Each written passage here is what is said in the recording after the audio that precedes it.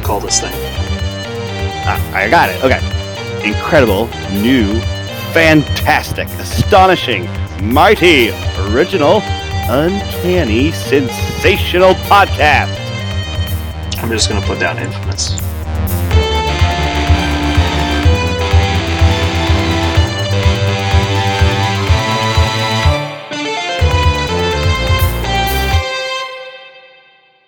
Hello, and thank you for joining the Infamous Podcast. My name is Brandon, or Mutilus on the forums. And I'm Parker. I go by Tweak on the forums.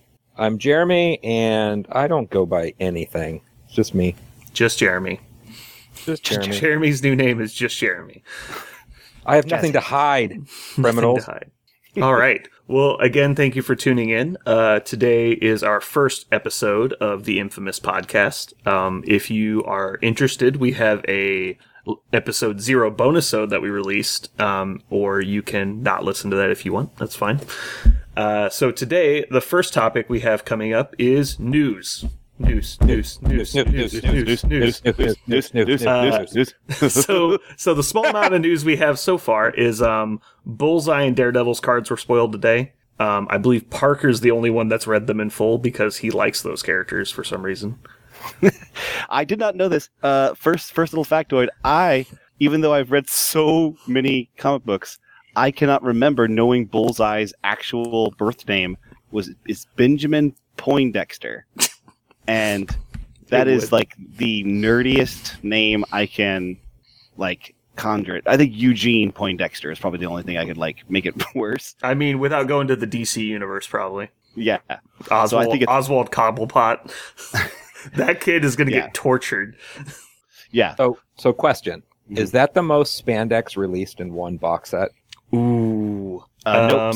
Spider-Man's. Yeah, I think the Spider Bros is probably more.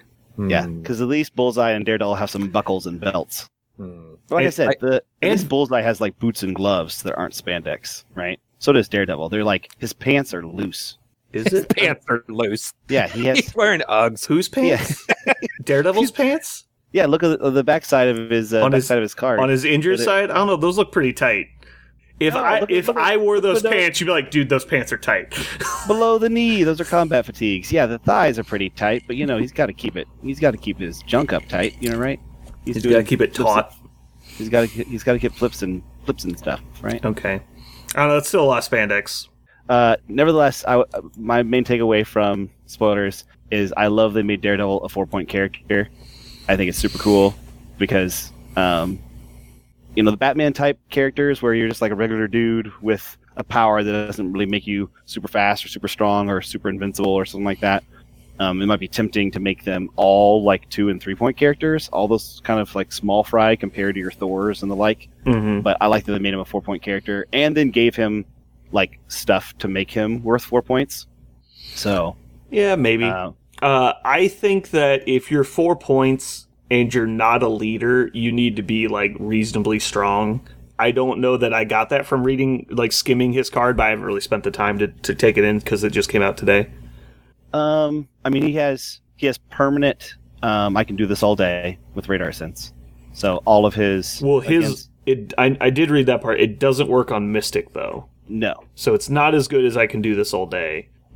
And he has less defense dice. So, I mean, he's not Captain America, which, very few characters are on that level. But, he is certainly not a pushover. I feel like he's... One of the things, actually, when I read him, is I went, he's almost like a Spider-Man doppelganger. If you took Daredevil off of the card and you just look at the card, you'd be like, oh, they must have printed another Spider-Man. That's kind of speed long, all defenses 3s, 5 health, 4, he's got defensive power, he's got a wall crawler, he's a lot of his stuff looks like he's Spider-Man 2.0, which I thought was kind of interesting. I'm not saying it's bad. Well, I was going to say the thing noticeably absent from his card is the massive amount of board manipulation that Spider-Man has. Right. Spider-Man... Sorry, Jeremy, what'd you say? I was just going to say, for a 4-point character, you have 2 things you can do, right? 4-point characters need to be beaters of ass or removers from objectives. Mm-hmm. Those in between, I don't know. I don't know. Yeah, I'm honestly very unimpressed with this card, just skimming over it, but I'm not saying he's bad, but he doesn't appear to do a huge amount of damage, and he also doesn't appear to do a lot of board manipulation. So at 4 points, not being a leader, that seems like he's going to get left out of a lot of lists. He has an auto push, which is pretty cool. Auto push? Yeah, Devil's Deliverance has a push at the end. Mm-hmm. So, I mean, that's a thing. That's not terrible. It costs 5, though. It's area. It's area. AoE 2. Yeah, it's area 2, so it's a huge area, but it is 5 power. He's speed long, so he can probably get into position to use it. I think he'll be. He kind of suffers from what you guys were just mentioning, which is the same. When we get to Spider Friends one day, I'll tell you my beef with Spider-Man, which is I love Spider-Man. Spider-Man's my favorite character in all the comic books, and so I was a little mad that Spider-Man is a 4-point character and where he is at, like how he can contribute. And I think how he can contribute, he does all the things all the Spider Friends can do, but not quite as well as all of them. We'll talk about that later. Well, I think the key on Peter Parker specifically is that he has potentially like 3 ways to manipulate the board in one turn, and he's speed long. Like, those are really powerful mechanics to put together on one person, and I get that making someone expensive because they do one thing really well is kind of rough, but I think it's probably fair. Because I think at 3 points, he'd be unstoppable. Like, he'd be in every list. And that's why he is 4 points, because he's 100% balanced around 4 points. Mm-hmm. But I think Peter Parker having 1 more hit point would probably be the sweet spot for me. But which means if we're splitting hairs down to a single hit point, it's probably not that big of a deal. But then you go back to somebody like Daredevil, right? We're talking about him. Mm-hmm. Then if he doesn't do what Peter Parker can do, is it just Devil's Deliverance? So you're just playing him as a, hopefully gets 5 power and bombs out on a group of, enemies. I don't know if that's worth a 4-point investment. Maybe he lives long enough with radar sense and you feel really good about that, but... Well, he has 1 more hit point than Peter, and I haven't done the math on rerolls versus blanks, but 5 and 8 versus 3 and 8 with rerolls, considering skulls, it's probably pretty comparable. Does he have any good cards? I haven't looked at any. No, we don't know. We've only seen their character cards. So maybe he's got some good setup cards. Very possibly. And he's in... We don't know the Marvel Knights affiliation yet, do we? No. Okay. I'm pretty sure we have not seen Marvel Knights anywhere that I know of. So, because as far as I know, Daredevil's not even in a faction yet, right? Not yet, unless they explain. But right now... Yeah, I don't think I've seen one either, because he's not in Defenders, right? No, he's not. Yeah, that's right. Okay, so I would expect him to... There'll probably be something... Although, who's going to lead Defenders, then? Doctor Strange leads Defenders. Not Defenders, sorry, Marvel Knights. I guess they could do... Because I don't know anything about She-Hulk's background. Parker, maybe you can help me here. But I know that she's on the recent release schedule. Do you know if she has anything to do with them? She's what they could do with Marvel Knights is kind of make it like Marvel Knights / New Avengers. And if they did, because they could wrap up She-Hulk and Luke Cage, Iron Fist. So Luke Cage and Iron Fist could be on the Defenders and on Marvel Knights because they've also been in Marvel Knights series.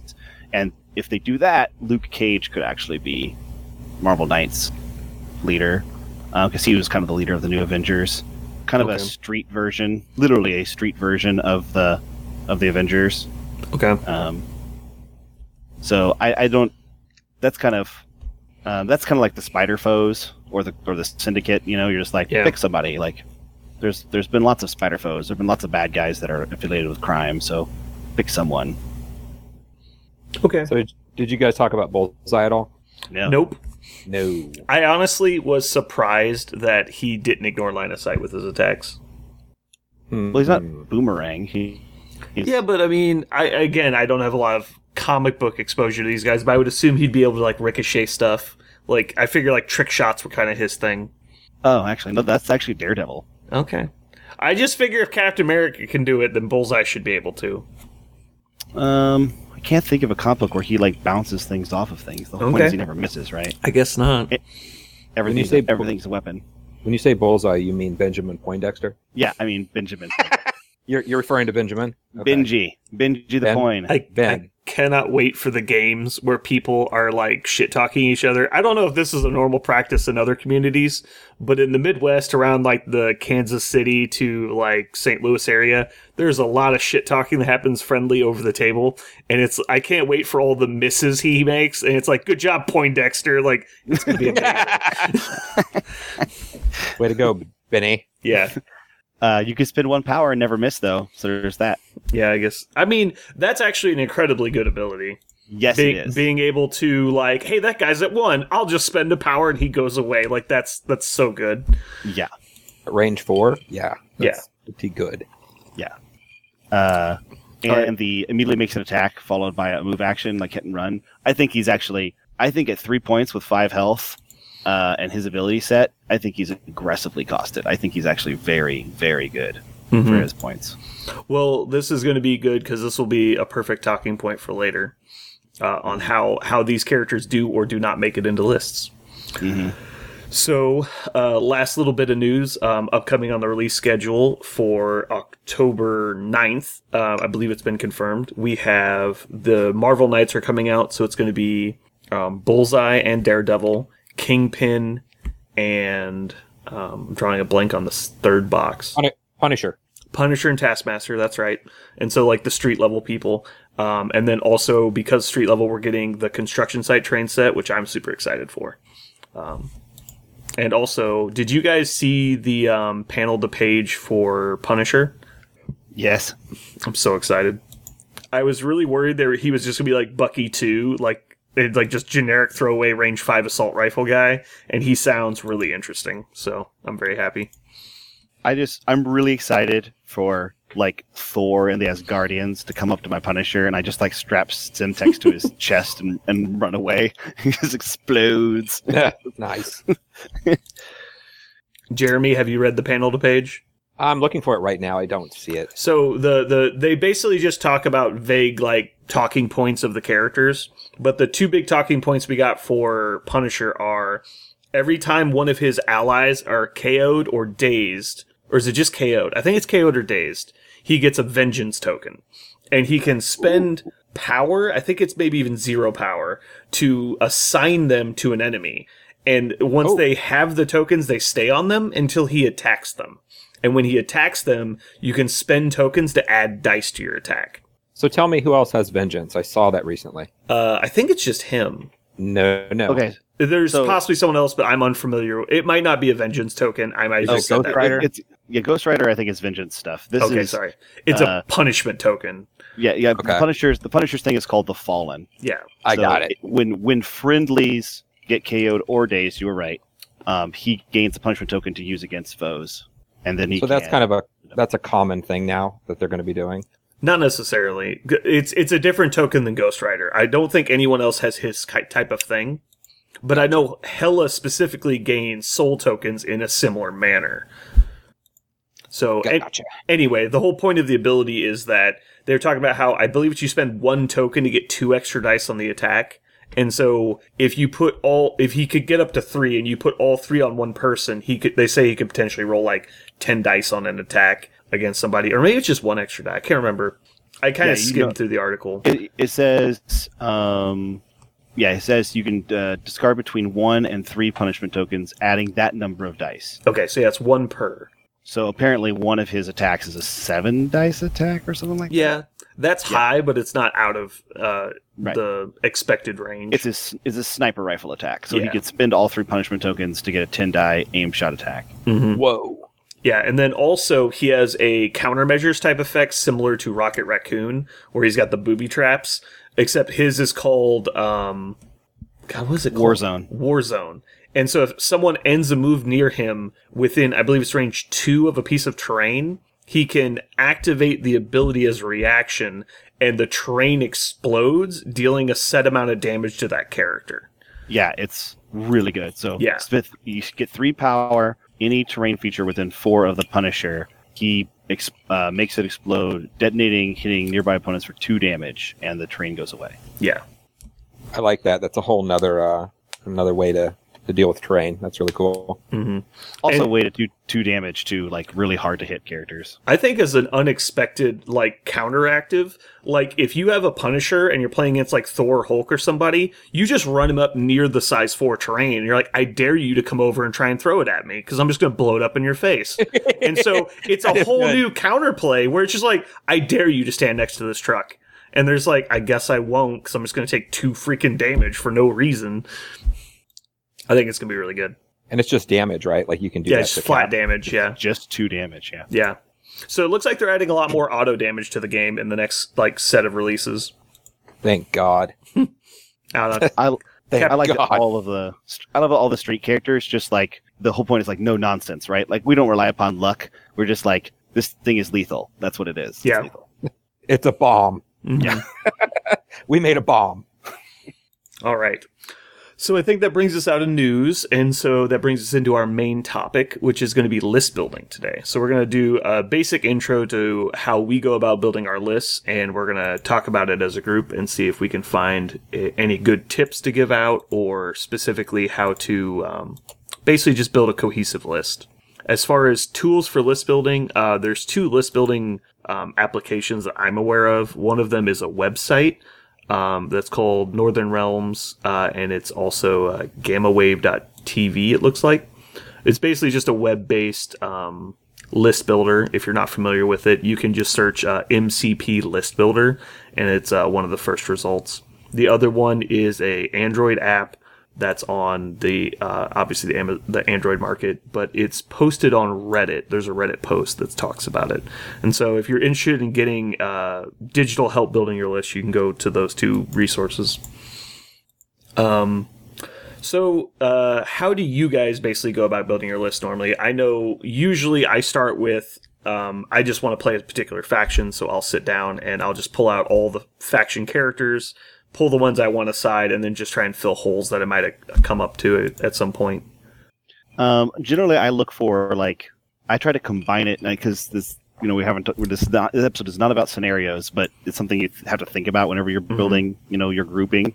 Like I like to start with like a primary group that I'm going to count on for most situations. I'm going to pick my scenario pool based on like that point point level, and my favorite thing is to try to disadvantage opponents with my point levels that I've chosen, and I know that's like a 50-50 shot, right? Because if you fail the roll, and I guess it's not 50-50, whatever the chance is. Are you talking about the roll for priority? Yeah, the roll for priority. It is 50-50. That's right. It would be, yes, because there's only one roll between 2 people. But yeah, with the 50-50 shot of getting priority, I know that like my game plan that I'm going in with might get shifted. So that's what the other members of the roster are. So I'm like, okay, I'm going to play for a 17-point list of this faction. I'm going to try to shore up this faction's defenses with a few characters maybe thrown into that 17 points. I'm going to try to get that 17-point scenario. If I fail the 50% and my opponent picks a different point level, well, that's what the other part of my, roster is for, is being able to continue to play even if I'm being asked to play at a different point level. So that's generally how I attack it. Is I look at the points I want to play first for the faction I want to play, and then I work back from that. Okay. Do you find that you're pretty much always trying to build to a specific point total? Yes, and the only reason why I did that is I felt like, well, first of all, 17 points. There's so many more 17 points than any others. So generally speaking, I shoot for 17. Like that's generally what I start with. And I wonder if that's actually, now that I think about it, I wonder if that's actually kind of a throwback to every other game I've ever played. Like points are the thing that actually limit you in what you're doing. And in this game, when they told me I could take lots of characters and the points will just be, constructed while the game is starting, maybe I was just searching for some place to start. And so that's why I looked at the scenarios first and tried to make a game plan around that point level first. But that's where I begin anyway, is thinking, okay, I'm going to plan for usually 17 points. But I mentioned because of specifically faction, because I think some factions perform better at slightly below 17, and some factions perform better above 17. So sometimes, depending upon the faction I'm excited about playing, or building my core primary list choice around, I may deviate from that 17 points, and therefore also, my model choices will differ. Okay. So, Jeremy, what do you think? How do you usually start building a list? So it's interesting. A lot of people, I think, kind of fall in the Parker category, where you kind of break it down to numbers and you start thinking about what can you do with specific, numbers. You're looking at what guys can I take? What are the best, most efficient routes? I'll be honest. The first thing I do is I look and see what I have painted. It could be the best model in the world, and it is not going on the table. The second thing is make sure that there's something that I like that's going to happen, whether it's something I'm going to do to somebody or something that I want to accomplish on the table. Now, that's all aside from, do I have models that punch people in the face real hard? Do I have models that can move people off objectives and still win a game? That's kind of a tertiary when it comes to what I'm doing. I just, with the Marvel and all the cool characters and all the stuff, I'm jamming stuff in lists all the time just to see what's interesting and see if I can, I heard it before. It's called panning for gold kind of deal. Sometimes there's a nugget in there that you didn't realize, or it might just be hilarious, but I'm kind of that player. And then eventually, you play it all a million times and you'll get to the point where you're like, this is what I really love. But this game is so new. It's all kind of cool for me right now. Yeah. I know that usually the first thing I do as part of my list building process is I just go and just lay out all my cards pretty much. I keep them in top order, so I just lay them out on the table, and I just kind of I want to play this stuff, and you just kind of grab what you want, and it's well, that's all this faction, so here we go. And then kind of make it fit. Yeah. I don't know if you guys ever do this, but I, my head's always in the Marvel comics. I'm always thinking about the comics, and I love creating lists that are cinematically make sense. So, for some reason, I just never even think that bad guys are in this game when I'm building lists. That is phenomenal. I'll just be like, that is great. I'll sit here and go, well, I'm playing Spider Friends, so clearly I could never pick the Green Goblin because he would never be a Spider Friend. So, the other day I was building a list, and I went, man, I really need a 3-point character that can manipulate dice pretty well. That would go really well in this list. But there are no Avengers with that. And I was like, wait a minute. What about, oh yeah, Baron Zemo is technically a character in this game. Even though he's evil, I suppose he could be in this list. Mm-hmm. And I really struggle to play the bad guys. I don't get excited about picking them ever. My need for efficiency and list optimization. Sometimes I will look at it, but it's really funny. Brandon, you talk about all the characters out on the table. I have a stack of all the good guys and a stack of all the bad guys, and the bad guys have cobwebs and dust on them. I just don't. I definitely do have to take a second to consider options outside of my comfort zone sometimes, because even though the game's fairly new, there's still a lot of character options, and I think that's only going to get more of an issue as time comes on. Which I think it's going to be really important for us to start mentally sorting these characters into categories, which is something we might do on the podcast at some point. So specifically, usually what I'll do is I specifically tend to play Avengers a lot because I enjoy having my abilities discounted, and I also enjoy frustrating Jeremy. So I play Captain America is my first add to my list, and then I'll go through, and it's kind of just how I'm feeling that day if I want to play Thor or Hulk. And then if I don't feel like playing either of them, then my list can get real weird. But usually I like playing one beat stick kind of character, and then a lot of ways to make them work. And then I like filling in holes around that. And so, but yeah, I definitely will get to points where I'm it very well might be possible that Zemo or Crossbones might be the correct option, and I just don't look at them as hard as I do a Valkyrie or, I don't know, what's our good 3-pointer? Can't even think of what. Valkyrie's the answer. Just put Valkyrie in your list. Wasp is a good 3-pointer. Nope, just Valkyrie. Drax is a good 3-pointer. Actually, that's probably true. Drax is pretty good. Well, that leads to a whole other thing. Picking your list, your local group of people are going to be a huge problem. Yeah, especially... If you don't account for that, I would say specifically if you don't travel to tournaments, but right now, very few people are traveling anywhere. So yeah, your local meta is really the answer. It's what are you playing against, and how do you need to overcome that? If you don't have an answer for, currently an answer for Captain America or an answer for Hulk, they just walk on you and you're just miserable. So you have to have at least something. I think you're just used to me playing Hulk. Hulk's really bad. Like, he's a terrible character. You're just angry because like that one time I cosmic invigorated Hulk, and you're like, this is the worst game ever. I don't know if you guys have noticed the theme of what Brandon has started to mention so far, but Brandon loves king making in this game.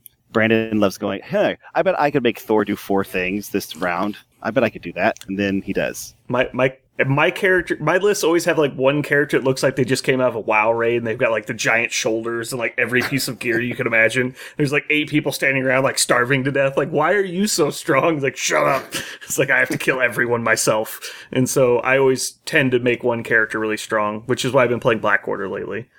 I was going to say, that's why you get that Black Order. Yeah. I don't even necessarily like playing Thanos. I actually just like killing people with Corvus Glaive. He's mean. He's mean. He is really mean. Yeah. I saw the movie too. Yeah, he's a jerk. He actually is a total like wimp in the movie. Like, he doesn't do anything. He gets beat up by Captain America. In the comic books, he is so badass all the time. He's kind of in the comic books.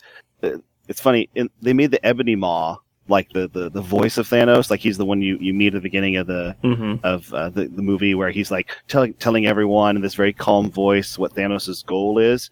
But in the comic books, Ebony Maw says nothing ever. Like, he's always in the background. He's a manipulator. He's like a subtle, subterfuge kind of guy. He's a mental manipulator at all times. So the guy doing all the speaking is Corvus Glaive, and Corvus Glaive speaks like a prophet in the comic books. He's like, aren't you so glad that Thanos is here murdering all of you? Like, that's like, that is like, he's always like very boisterous and like a mad kind of prophet. He's got this incredible conviction about everything he says. He's so cool in the comic books. Yeah, it's weird that they gave all the good lines to the Maw, because I think Corvus Glaive only speaks like 3 times in the whole movie. And he screams a whole bunch in pain. Yeah, he's like the death throes are 90% of his dialogue. Yeah. Like a gorilla. That's about it. Curiously, Black Dwarf, spot on the comic books. He just gets pwned constantly. like he just, in the comic books, he shows up to die all the time. What is it? It's like the Trollblood infantry in War Machine in the books. Like, you turn a page and it's just like, whenever they want to show that something is really powerful, it's just killing like hundreds of Trollbloods. And they're like, no one explains why they always pick Trollbloods to die. And it's like, why? It's like, they're just like a meat grinder. What's funny is that after reading the comic books and seeing the movie, I thought they were going to make Black Dwarf in the game this total punching bag, but they actually made him super strong. He's really good. Yeah. One more thing for list building, the thing I thought about with list building is I often do the opposite of that, Brandon. I actually try to fit as many characters as I possibly can in the lists. Like, I was just building a list today that only has 3-point characters. Is where I started. Well, I mean, you can do that. I mean, obviously, it's the opposite of Black Order. Right. I actually think that the swarm tactic is going to become really popular as soon as we get a couple more like really good 2 or 3 point characters out. Because if you can run a list that's like 8 characters, I just don't understand how the order of activation advantage would not just like massively sway one way or the other. Now, you would effectively be playing without a faction ability most of the time, although I guess you could probably squeeze into Guardians. But maybe, I don't know, it'd be pretty close. It's actually getting really close to being able to squeeze it into Avenger. Like, it's Captain. Yeah, but 4 points starts swaying it, and there's only the 1 2-pointer. I don't know, I think here, I'm going to actually... I mean, can't the Wakandans get pretty close? They haven't kind of heard. There's only 4 of them. Yeah. You mean just because there's the 2 cheap ones? Yeah. But there's only 2 cheap ones. The leader's 4 points, and the fourth guy's 4 points. Because when you got to remember, though, it's got to be the majority of your list, and so if you're running 7, you need 4, and that's the hard part. Well, to be fair, 2 2s and 2 4s is the same as 4 3s, right? It's still like a 12-point. Right, unit. but the list I'm thinking of is like 4 2s and 3 3s or something like that. But Jeremy's point is correct. Like, if you want to run like the faction characters and make it as cheap as possible to put it in faction, I think Wakanda might be that. And it's very annoying. Well, but there's only the 1 2-point Wakandan. Oh, that's right. Shuri is 3. I always forget Shuri is 3. I I don't know why I forget. Which is the only reason I'm saying that you might look at the Guardians is because they have lots of, they have 2 really good 3-point characters and a good 2-point character, and so you're 3 characters in. Sorry, what'd you say? Who's the other? Are you saying Groot is the really good one, or Star-Lord? Oh no, sorry. It's Star-Lord, Drax, and then it's Rocket and Nebula. So you're actually that's 4 characters in, and you're only at 10 points. Yeah, and so you still got 7, and then you can throw in like Okoye, Black Widow, and you can throw in who else? Is there another 2-pointer that I'm forgetting? I don't think so. I think there's only the 3 right now. Am I really? That's it. Am I really drawing a blank on characters? I thought there was one more. No, there are 4. There's only 4 2-point characters right now. Okay, so you end up with all 4 2-point characters, and then Valkyrie or whoever you want, Crossbones, because you already have Drax who hits pretty hard. Nebula doesn't hit hard, but she hits really hard for her weight class. And then Drax is strong. Star-Lord's okay. Rocket hits incredibly hard for his point cost. So I think you could actually hang with most people, and you just have more attacks than they do. I'm worried that that's going to become a strategy. It definitely hasn't yet in our meta, and I don't know. Maybe you'll get to the point, because I think a list like that would crumble to Black Order because they all have damage reduction, and so you're having to hit them 10 or 12 times to actually force them down, and the whole time they're dazing you with every attack. Yeah. So it might be that Black Order just prevented that from happening, but I'm still worried about it.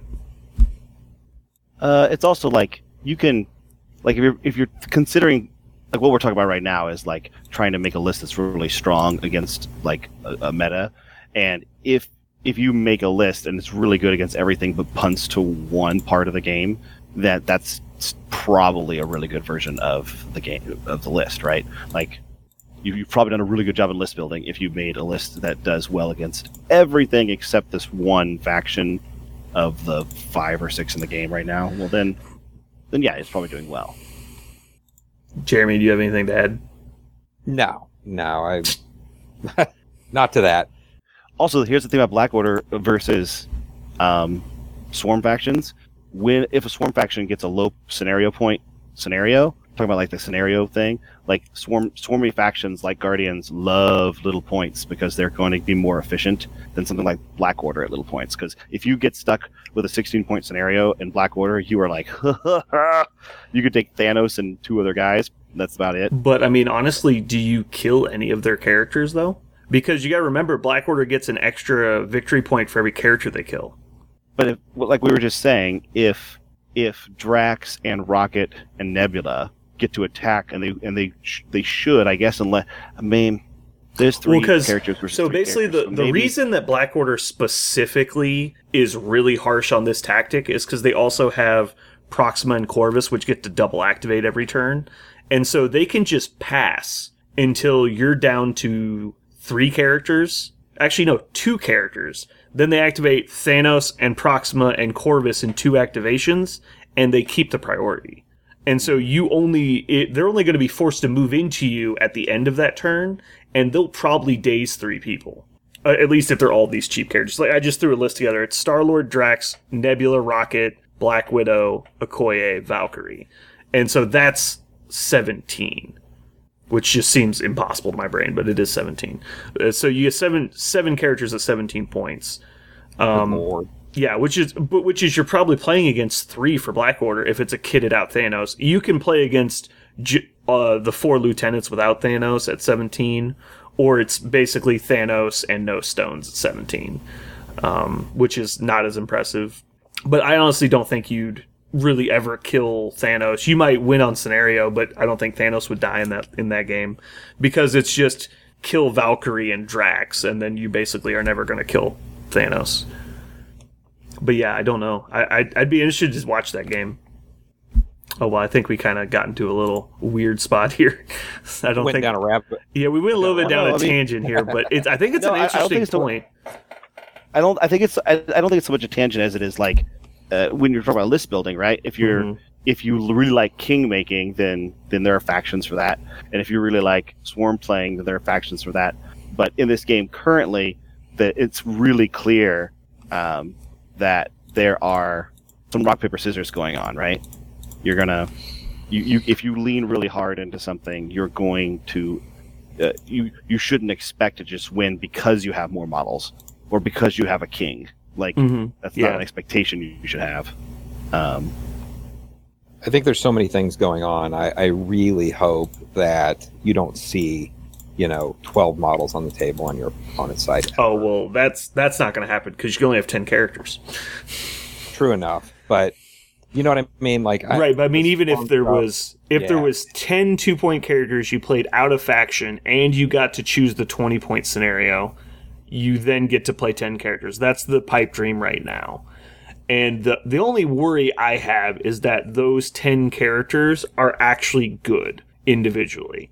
And so I think when they make a 2-point character, I thought Black Widow was the perfect design space for 2-point character, which is mobile, is defensive, almost no offense, right? It's all counterplay, it's all scenario play. They've completely cut one aspect of the game off of the character. And then on Rocket, they just got rid of the defense, which is scary on both sides because he hits, I think, too hard for 2 points. I don't think there's any justification for a 2-point character having his damage output, but he is literally made of paper. And so I get the argument, and positioning is really important, but I think the only thing I see happening with him is you'll get some negative play experiences in newer games because one of the players won't understand how to dig him out, and then they'll get completely destroyed, or they'll play with him not knowing how to protect him, and he'll just get destroyed. And then so they'll never actually get to do anything, or they'll always get destroyed by him. And so that's kind of when those extremely one-sided characters show up like that, it makes me a little worried. So when you're list building, do you think everybody...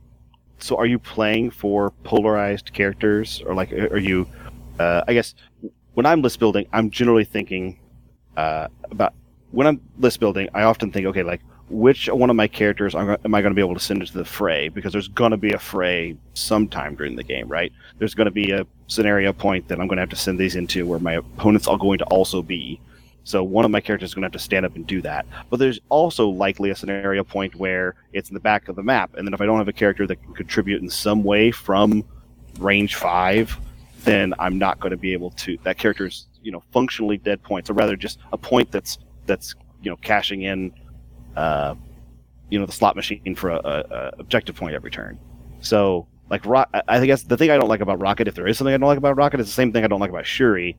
And Shuri has one more point, so it's a little bit different argument, but they are great characters for just, I'm going to sit here on this objective way back here. I have no business also winning the game while I'm doing this, but I'm going to do that also. Mm-hmm. I'm going to reach across the table and win the game while I'm also doing my job of standing on this objective point. Yeah, I think it's important for your list to have probably one, or at least your roster anyway, of 10 characters. Probably to have 2 characters that are good at just occupying a back objective while still contributing. I think Red Skull is maybe even the best at that, just because he supports the game while not actually being involved. And so, Bucky, Rocket, Shuri are all great characters for that. Iron Man's not bad at it. He doesn't quite have the full range, but if you put Iron Man back on one of your objectives, you can pretty much be certain that it's going to be your objective pretty much to the end of the game. Yeah, I found that Loki could do some of that stuff too, because he would just dodge out of the way and go land back on something. He'd kind of play that middle ground and then escape backwards to things. Okay. Yeah. So I think we're ready to transition to the next part, which is how many factions do you guys usually include in your lists? Do you usually try and just make a single faction, or do you try and do a pivot faction where you can bring multiple agendas out of one list? This question is one of my biggest, what's the way to put it? I really, really desire pivot lists. I love the idea of being able to go, well, this is an Avengers and a Guardians list, or this is a Spider-Friends and a Wakandan list. I love the idea of bringing that group of 10 models and being able to choose at the start of the game. I love that, but every time I try to do it, it doesn't work. it doesn't work. And I'm like, nah, this doesn't work. And so I feel like I look at the dual list, like the dual, like a hybrid list, or rather what we call it, like a switch list where it can switch back and forth. I look at that list and then I compare it to just Spider Friends with good models for Spider Friends. Just good add-in models, like good mercenaries. Yeah.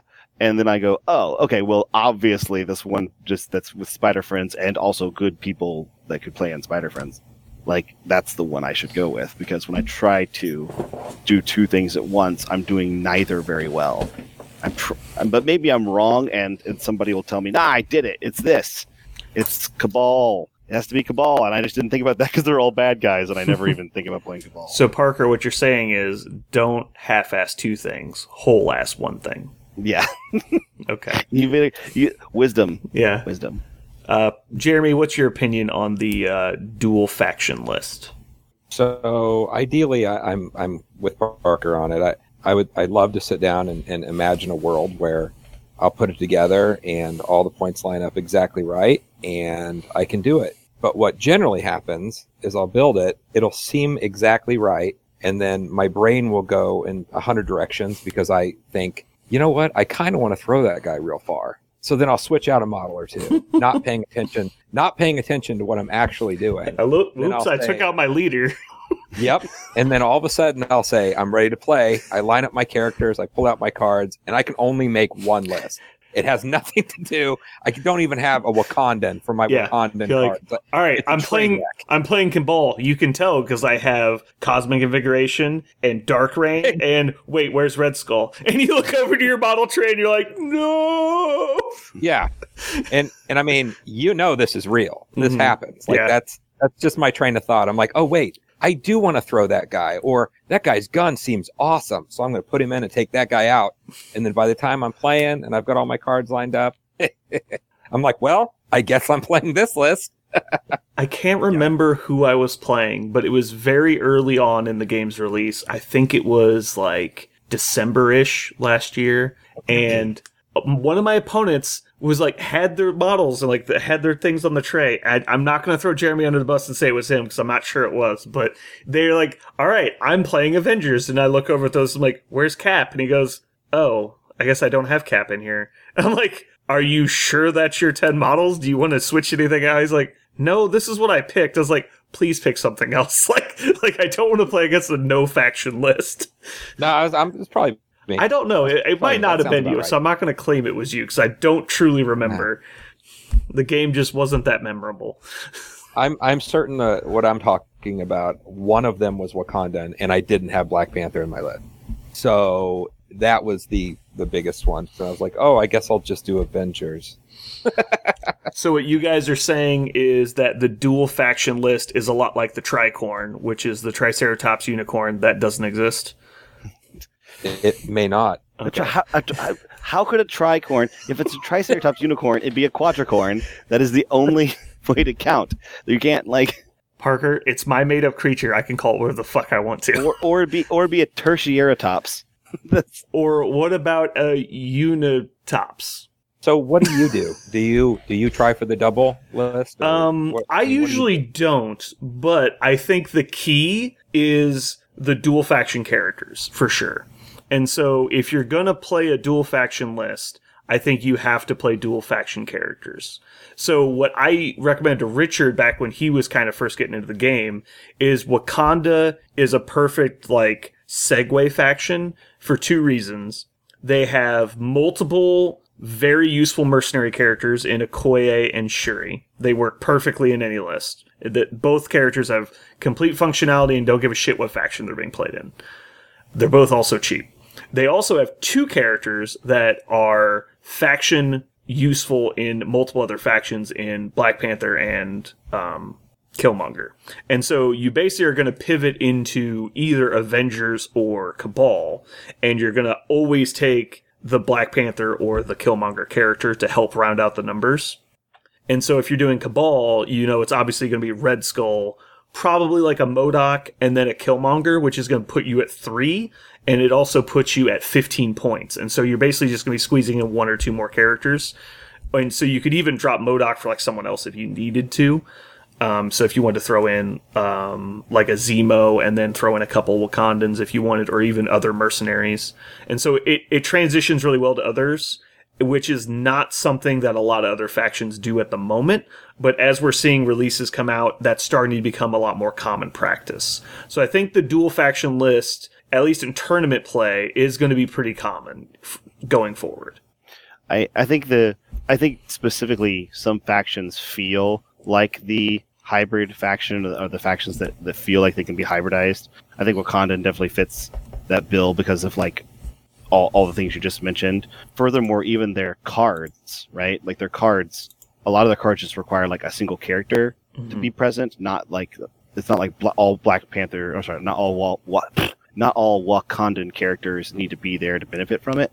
So that's one of like the problems with the Black Order. The Black Order feels like they don't want to be hybridized because so many of their awesome effects are just Black Order models. So even if you throw 2 Black Order models in with something else, it feels like you're losing a lot of their some of their coolest stuff. But Wakandans are not like that. So many of their great effects, whether they be cards or character powers, are just kind of generically great.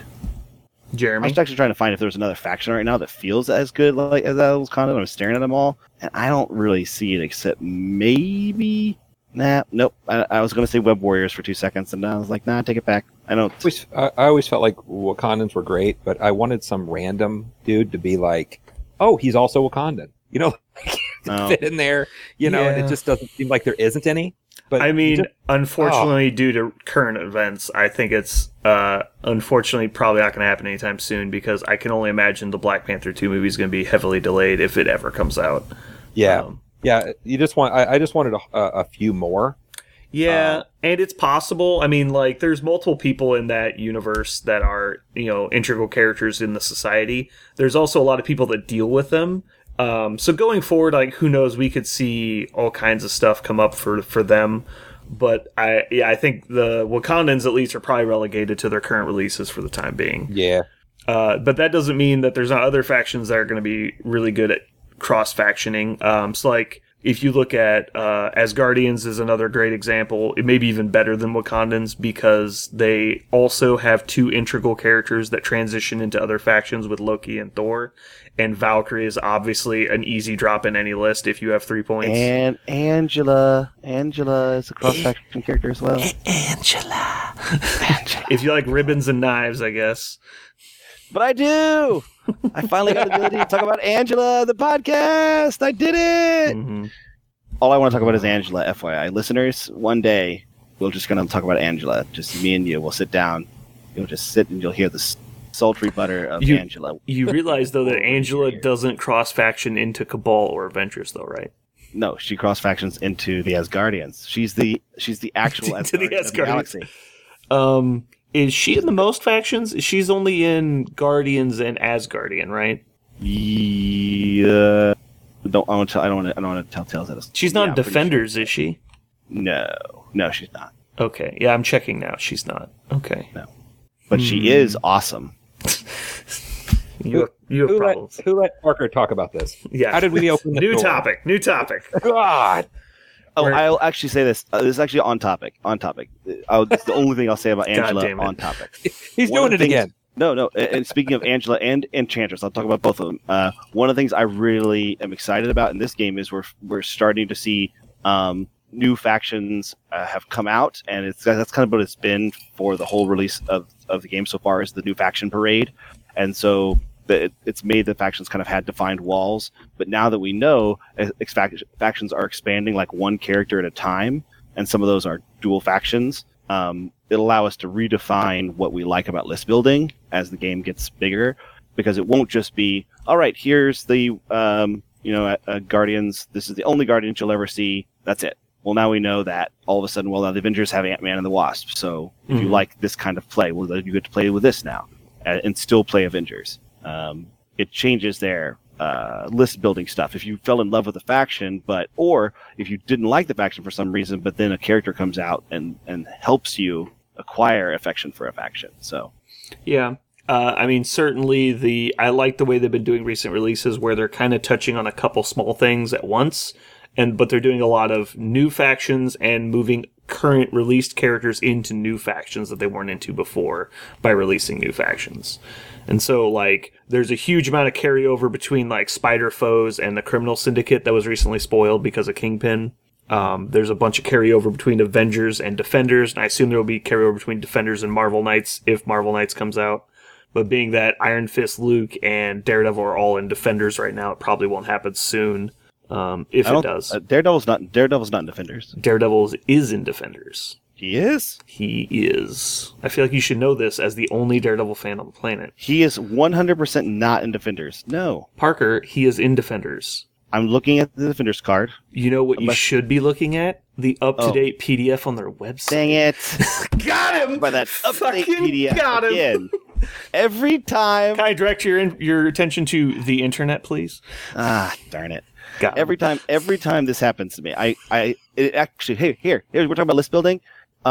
Just like ignore cards that come in boxes because yeah, I mean that is semi-annoying, but I do appreciate the fact that they're making these changes, because just imagine if like Doctor Strange, Ant-Man, Wasp, and Thor weren't in Avengers, like how upset would you be? Like I get it, and I'm really happy that Hawkeye is in the Avengers because they Parker, you would have to live with Angela not being in the Asgardians. Hey, you take that back. You take it back. I won't take it back. So let me ask this: is it just me, or is it like blowing your mind the number of models that are coming out for this game, just like pouring out? It seems like a lot, but if you think about it, the game's been out, I think, a lot longer than people realize because of the whole shutdown situation. Like the game is a year old, like in a month. Like it's 11 months old. How many models were out for, like Infinity after 11 months? Like it does feel like a lot, but I think a lot of people are under the impression that you need to own everything, and that's quickly becoming not the case.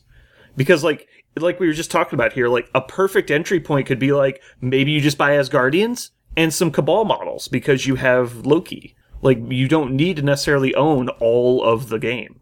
And even if you did, there's like I've counted it up as of today, which is late September. After Doctor Strange comes out, we're going to be at 30 releases that aren't terrain, which sounds like a lot, but realistically, I don't think it is that many. But each individual model and how it's like incorporated into the game and the complexity of all of it, like it's just a lot. Mm-hmm. No, it certainly is. But I mean, I know there's been games before that we played, like we played Monster Apocalypse for a while, and it felt like there weren't enough releases, and then instantly there was way too many. Like it was off-putting how many releases there were. Okay. It was like a geyser. Yeah, I know. It's like I just immediately there was 3 times as much as we wanted, because for the first 6 months we were like, man, we need more stuff, and then we got to the point where it was like, all right, that's enough, and it just never stopped, and it was just like raining releases. It's like there's no point to have half this stuff. It's all the same stuff, just re-released. And so that's one of the things I really like about the game is every model, with very few exceptions, feels well designed and feels like there's actually a purpose to them. And part of it is that there's obviously this long-running backstory for each of the characters. But also, like, Bullseye, even though he's a fairly throwaway villain in most storylines, is actually, like, interesting and has specific things that he does that other people don't do. I think they did a good job. Throwaway villain? Oh my god, throwaway I'm not going to argue with villain? you over fucking Daredevil and Bullseye. What did you do? All right, Parker, pick one. Bullseye or Angela? Wait, what? Between what? Just pick one. You only get to keep one. Bullseye or Angela? 2 Angelas. All right, so you're choosing to throw away Bullseye. I just want to make sure I hear you correctly. Mm-hmm. Okay, I'm glad we can move past the throwaway Bullseye comment. I was gonna say, throw away Bullseye. Throw him away. I think that in terms of like how fast the game is expanding, the only thing that's becoming untenable for me right now is actually, strangely, the cards that come in the packs, like the characters I'm actually keeping track of. Mm-hmm. But sometimes I have to go back and go, how could I? What could I even? There's so many cards in this game now. It's starting to become. Yeah, I like that there's a lot of cards, but it does feel. I liked it. It does feel like a little bit that there's kind of like the power creep almost with cards, because there's enough cards at this point where there's very specific categories, like I want to be able to heal people, I want to be able to heal myself, I want to be able to increase damage without help, I want to be able to increase damage with help. And so there's like a lot of different small categories and there's almost always a correct answer. But I think the reason and a good justification for how many cards are is if you don't buy everything, you still end up with enough cards to fill out uses that you need in your list. Yeah, that's exactly what I was going to say. That I like about this game is as a person who comes from games like X-Wing, the old X-Wing model of their business model was you had to buy basically every single pack. Sometimes do you play Imperials? We'll get ready to buy 3 scum ships to get your auto thrusters, because those are $20 each, and you're like, okay. So you're basically paying like a $60 tax to play the ship you want in a totally different faction. In this game, there are so many cards that I have never felt, even at the very beginning of the game when I just had the basic box and the Wakandans, I did not feel like I didn't have quality things to do. And I also, even when I knew what the other cards in the other boxes did, I wasn't looking at them with envy or going like, man, how am I going to find, $60 to shell out for this model or this thing? I didn't feel like I had to do that because there's plenty to be had in the box that I came with. However, since I abandoned that strategy and just started buying everything, now I have so many cards. Okay, so I think we're ready for a small exercise I'd like to try. Let's build a 2-faction list together. Okay. And so, Jeremy, which faction do you think would be the best main faction? Asgardians. Assuming that we're going to build in another faction. Asgardians? Yep. Okay, so obviously as Asgardians, we're going to take Thor because he's the leader of the faction. Oh, yes. And he's also really good. Obviously taking Loki, in my opinion, because we can cut him later if we need to, but this opens up our options for the most potential expansion. Angela's not out yet, so we're throwing in Valkyrie. And then I'm going to go ahead and put in Hela, even though I don't think she's the best for a dual faction list. I think she's fine in Asgardians, but I don't think I would include her in a dual faction list. I agree. She's kind of janky and kind of. But we'll just cut her if we end up with extra space, or if we end up with not having enough space. Okay, so now Parker and Jeremy, what's the best pivot faction for having Asgardians starting? Obviously, it should either be Avengers or Cabal. You think Avengers? I would actually. It depends upon. Because Cabal is all about Cabal is a great faction for king making and for piling on. Mm-hmm. And as Guardians in general, most of their models are individually really strong. Okay. Getting extra power every turn, and just they're generally good independent models. They don't have a lot of synergy and cohesion. So how about this? I think I have a good way to try and break the tie here.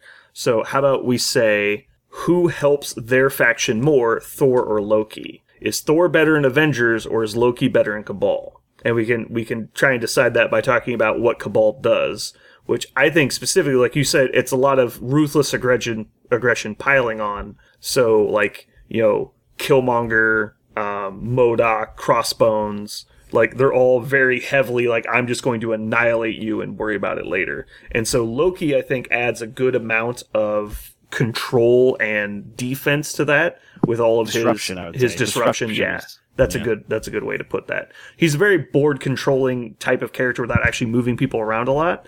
But you can also bring the Mind Stone to even do that, and you could also, I think he can take the Space Stone, can he? I'm pretty sure he can. I'm going to double check, but I'm pretty sure. Loki, God of Mischief, can take the Mind space. And the Space Stone, yeah. I just wanted to be sure. So you could take the Space Stone and then potentially have 2 ports between Red Skull and Loki. That seems a little redundant, but you could do it. And then flip side, going to Thor, do you need Thor in Avengers, or is he just a win more type model? Bueller? I will say that he's certainly a lot more appealing when you don't have to spend 3 to do his 4 Asgard ability. Or Strongest Avenger. Yeah, making his abilities cheaper, I can tell you from playing Thor a lot, the only thing that slows Thor down is running out of power, because he hits hard enough on his own, and, he obviously has flight and everything. The thing is, Avengers already has, hard hitters? They actually don't, for the most part. No, they really don't. I was about to say they do, but you have to basically buy Hulk, right? Mm-hmm. That's, I guess, kind of Captain Marvel if she's already got a bunch of power. Yeah, but it takes a while to get that train moving. Yeah.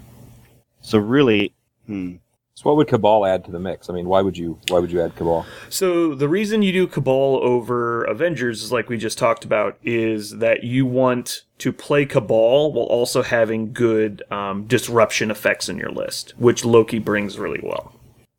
So basically... But then on the flip side, like they both answer the biggest weakness of their faction, which so we're kind of in a weird spot because they're both really good at fixing the holes.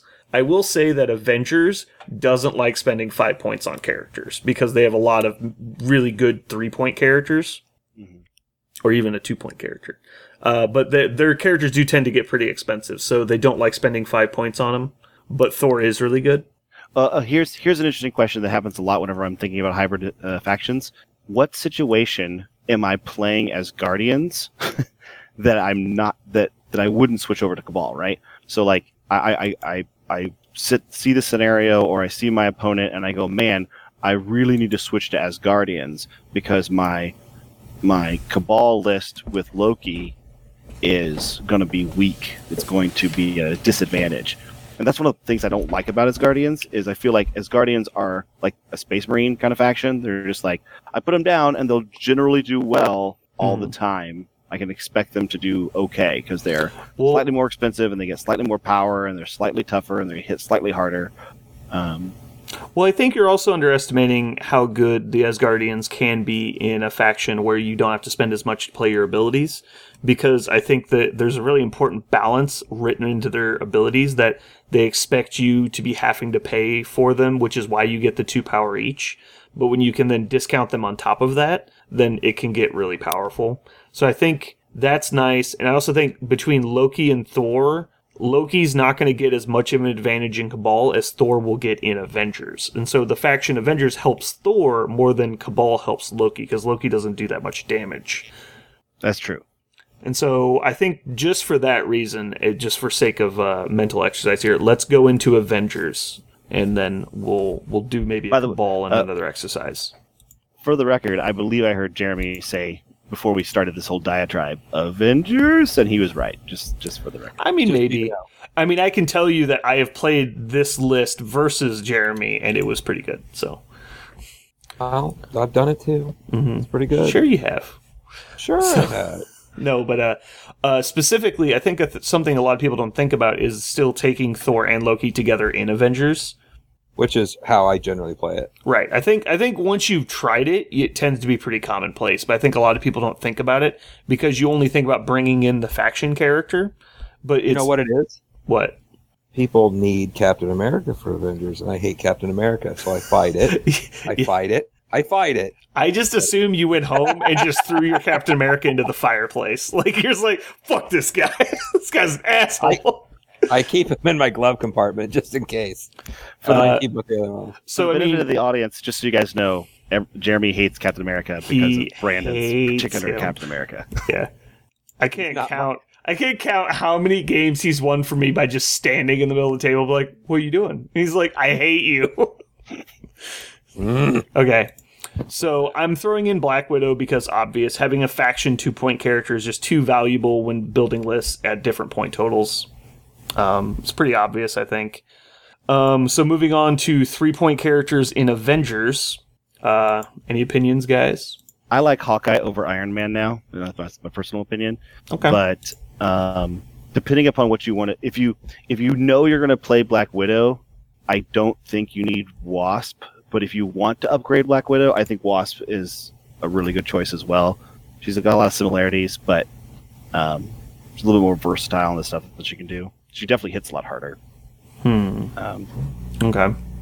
I do like Hawkeye as well. His that reflex ability is kind of ridiculous. Okay. He does. I think he actually performs the role we were talking about earlier, just like standing in the back on an objective, contributing more than he probably should. I think he does that very well. Okay, so currently our roster includes Thor, Loki, Valkyrie, Hela, Captain America, Black Widow, and Hawkeye, which means we still have 3 character slots left. Just looking at initial projections, a 15-point list, we have Captain America, Thor, Loki, Black Widow. If we want to move up to 16 points, we drop Black Widow for Hawkeye, which I think is a pretty comparable swap. Going up to 17, we basically have the option to bring Black Widow back in and throw in another 2-point character. Like we could find a Rocket or an Okoye, but since we already have Bodyguard, we'd probably be looking for something else, like maybe... I might say Nebula, but I don't think she'd be that great because we'd really be mainly wanting her for objectives. Because we already have, I think, plenty of aggression. Actually, now that I look at the list, it's pretty much just Thor. So actually, Nebula might be a good drop at 17. Are you talking about the last 2 points? Because with Black Widow, it's 2 points? Yes. So if we drop Hawkeye out of the list to try and keep our core 3 characters of Thor, Loki, and Cap. Now, don't get me wrong, we could drop Loki, and that opens up a lot of options. But I think bringing Loki and Thor together is actually pretty good, especially in Avengers. Avengers is already like a kind of like a dig in kind of faction. They like to dig in place and avoid be much more tenacious than other factions. They do a really good job with that, and Loki is good at that by himself. That Avengers kind of brings him up to 11, I think, in a lot of ways. What do you think about including Rocket, because we have Bodyguard off of Captain America? That might be fun. I feel like Jeremy really likes this idea, and Parker doesn't give a shit about this idea. I don't... Is it because he's out of faction? Like, what's bothering you? No. I think he's just going to die like water, but maybe I'm wrong. Maybe Cap always saves his life. Well, you have to remember, though, you have Loki, Thor in your face, and then Captain America is either also in your face or protecting Rocket. So, and you got to remember, he's not going to die from one attack. He's just going to get dazed, so he's going to get a couple of attacks off. He's not going to be as prolonged harassment as Hawkeye would be, but he's also cheaper and has higher burst damage. You just have a 2-point. You just have a 2-point spot left. Is that what you're looking at? At 17 points, the option is basically 1 4-point character or 2 2-point characters. So I'm looking at a second 2-point option. Gotcha. And so we could like drop Black Widow and Rocket and throw in like Vision. Vision's a good 4-point character, I think. Did you take a stone on Loki by chance? I did not yet. Do you think we should? Because then we can just stick with Hawkeye and throw in. I do. Throw in the Mind Stone. Yep. Yeah, I do. He needs power. a control effect in Avengers. Yes. Okay. Also more power for Loki. So he's between Avengers ability and his Asgardian. He's constantly able to duck and dodge. Yeah, because he's generating 3, effectively 4, because of the discount. Because he's always going to use a power every turn. Mm-hmm. Yeah, okay. I really like the stone. Okay, I like that. Yeah, I'm with you. So we'll do Thor, Loki, Cap, and Hawkeye at 17, including the Mind Stone on Loki. So going up to 18, now we're in the same spot where we're basically breaking up Hawkeye into a 4 or 2 2s. So basically the question is now, do we want to add in a 4-point character or a 2-point character? So my 2-point vote is Rocket, my 4-point vote is Vision, probably. But we don't have to stay in faction because we've got Cap. Actually, we've only got Cap and Thor if we cut Hawkeye. So it depends. Hold on. Are you just trying to get up to 18 points? Yeah. No, I like to look at all my options at all the points. I like to have a plan for every possible point total in a list. And so that way I'm not at the table going, oh, wow, I never thought of this. And so I can't take the options I wanted. Mm-hmm. And I think it's a good way, because instead of just sliding in random characters that look good at the last couple spots, I think it's good to have point totals planned out. So instead of Jeremy's way is what you're saying. Which is add characters. Add characters that look cool. Add characters, then remove characters at random. Yes. I mean, with all respect, Jeremy's... Perhaps that does define precisely what I do a lot. Correct. To be fair, when Jeremy's like, I only play with painted models, it's generally all the models still. It's just that he likes to point out that he has all of them painted. Because he has right now, he has no life and infinite free time. So are we just looking for a 4-point character that goes in the list? No, so what we're looking for... So currently our list is Thor, Loki, Valkyrie, Hela, Captain America, Black Widow, Hawkeye. So we have 3 slots left, but when we have everything planned out up to 17 points. Now, if we did an 18-point mission, if our opponent chose 18 points against us, even if we didn't want to play 18 points, what is our list option? Because currently, our list option would be add Hela, which would be bad because then we're losing the Avengers faction. So that's not an option. So we have to either add a 4-point Avenger or play Black Widow and another 2-point character. Does that make sense? Are you following me now? Now I'm following you. Gotcha. Yes. Okay. So my vote for a 4-point Avenger is Vision. That being said, the only other option I believe is Captain Marvel or Black Panther. And as much as Mittens is cool, I think I would rather have Vision. Vision's a good utility model. He doesn't need a lot of help. He's really good at holding a point by himself. Because you can do the phasing to prevent pushing and stuff if you need to hold a point. He's also very hard to 1v1 without like a 5-point character. I was going to say, one of the things that our faction kind of has, like what our list is, like what I see our list doing right now is it's taking up the point in the back, whatever objectives are in the backfield. You've got somebody for that. You've got somebody for like this, like Loki and Cap in the center are going to be so hard to dislodge. Yeah. You've got Thor swinging on one flank, and basically you're sending him at the biggest other thing. Housing things. Well, Parker, in my experience of playing effectively this list, I would tell you that basically what happens is Thor and Loki charge up the center with Captain America. And okay, so because in a lot of games, if your opponent isn't going to force you to spread out, you just take the fight to them. Mm-hmm. But when they force you to spread out, you do have to spread out because you can't give up scenario points. And so I think in that case, I do like Vision a lot more than Black Panther is another like go ham model. Yes, he's another like I'm going to throw you into the middle of this because you're speed long. You'll get there before they do. Mm-hmm. You'll be like ready to speed long and pounce. You're going to get there and be proactively attacking them. Yes, but again, it's just another character that wants to charge, and because of Loki's control effects he wants to be up in the middle. Thor and Cap obviously want to be up in the middle. And then you've got whoever else we're taking. So far, I actually think it's better. Like, Hawkeye's a great ad here because he's just a sit-back-and-shoot guy. That's why I think Black Widow Rocket would actually be the better choice over Vision because it gives you the ability to spread out a lot more, which is what the list is really missing, I think. Then Black Widow can do her deal of tear. Yeah, Black Widow can charge up, grab a point, run away. Rocket can just sit back on a point, not even get within gun range if you don't have to. Like, you only shoot them if they come at you. Honestly, you should be trying to find something to hide behind while also being on the point. Because he's only size 1, he can hide behind fucking anything. Oh, there's always something. Yeah, there's always like a car or something. And so you just go hide behind that. And then just stand on the point. You don't even need to shoot people. He's only 2 points. Like, you don't have to attack with him. But he has a gun, Brandon. Parker, I understand that you must duel everyone. Parker's why did my Warcaster die? Just because I boosted to hit and damage on my hand cannon. Perhaps, for those of you who don't remember L2 War Game, I have a fantastic track record of always using my gun. Parker, I bet if we go to the L2 War Game YouTube channel and sort by shortest video, you're in it. I'm just willing to bet. I'm not going to promise, but I'd put money on it. And it might be a whole page of Parker. No. We don't know. Yeah. I popped my feet so that I could shoot the gun twice. That is what I do. Mm-hmm. Oh my God, but it took so long to get there. Yeah. So that is the reason why. That is, but just so you know, I will always not playing Rocket without Groot because I want him to be shooting his gun at all times because I took him. Dang it! And I get it. You'll win every part of the buffalo. Doing it. Every part of the buffalo. Yes. Don't waste a knuckle joint. Even the cloven hooves of the ungulate buffalo. Definitely don't forget to use the horn. Make sure you use the horn. All 4 of them.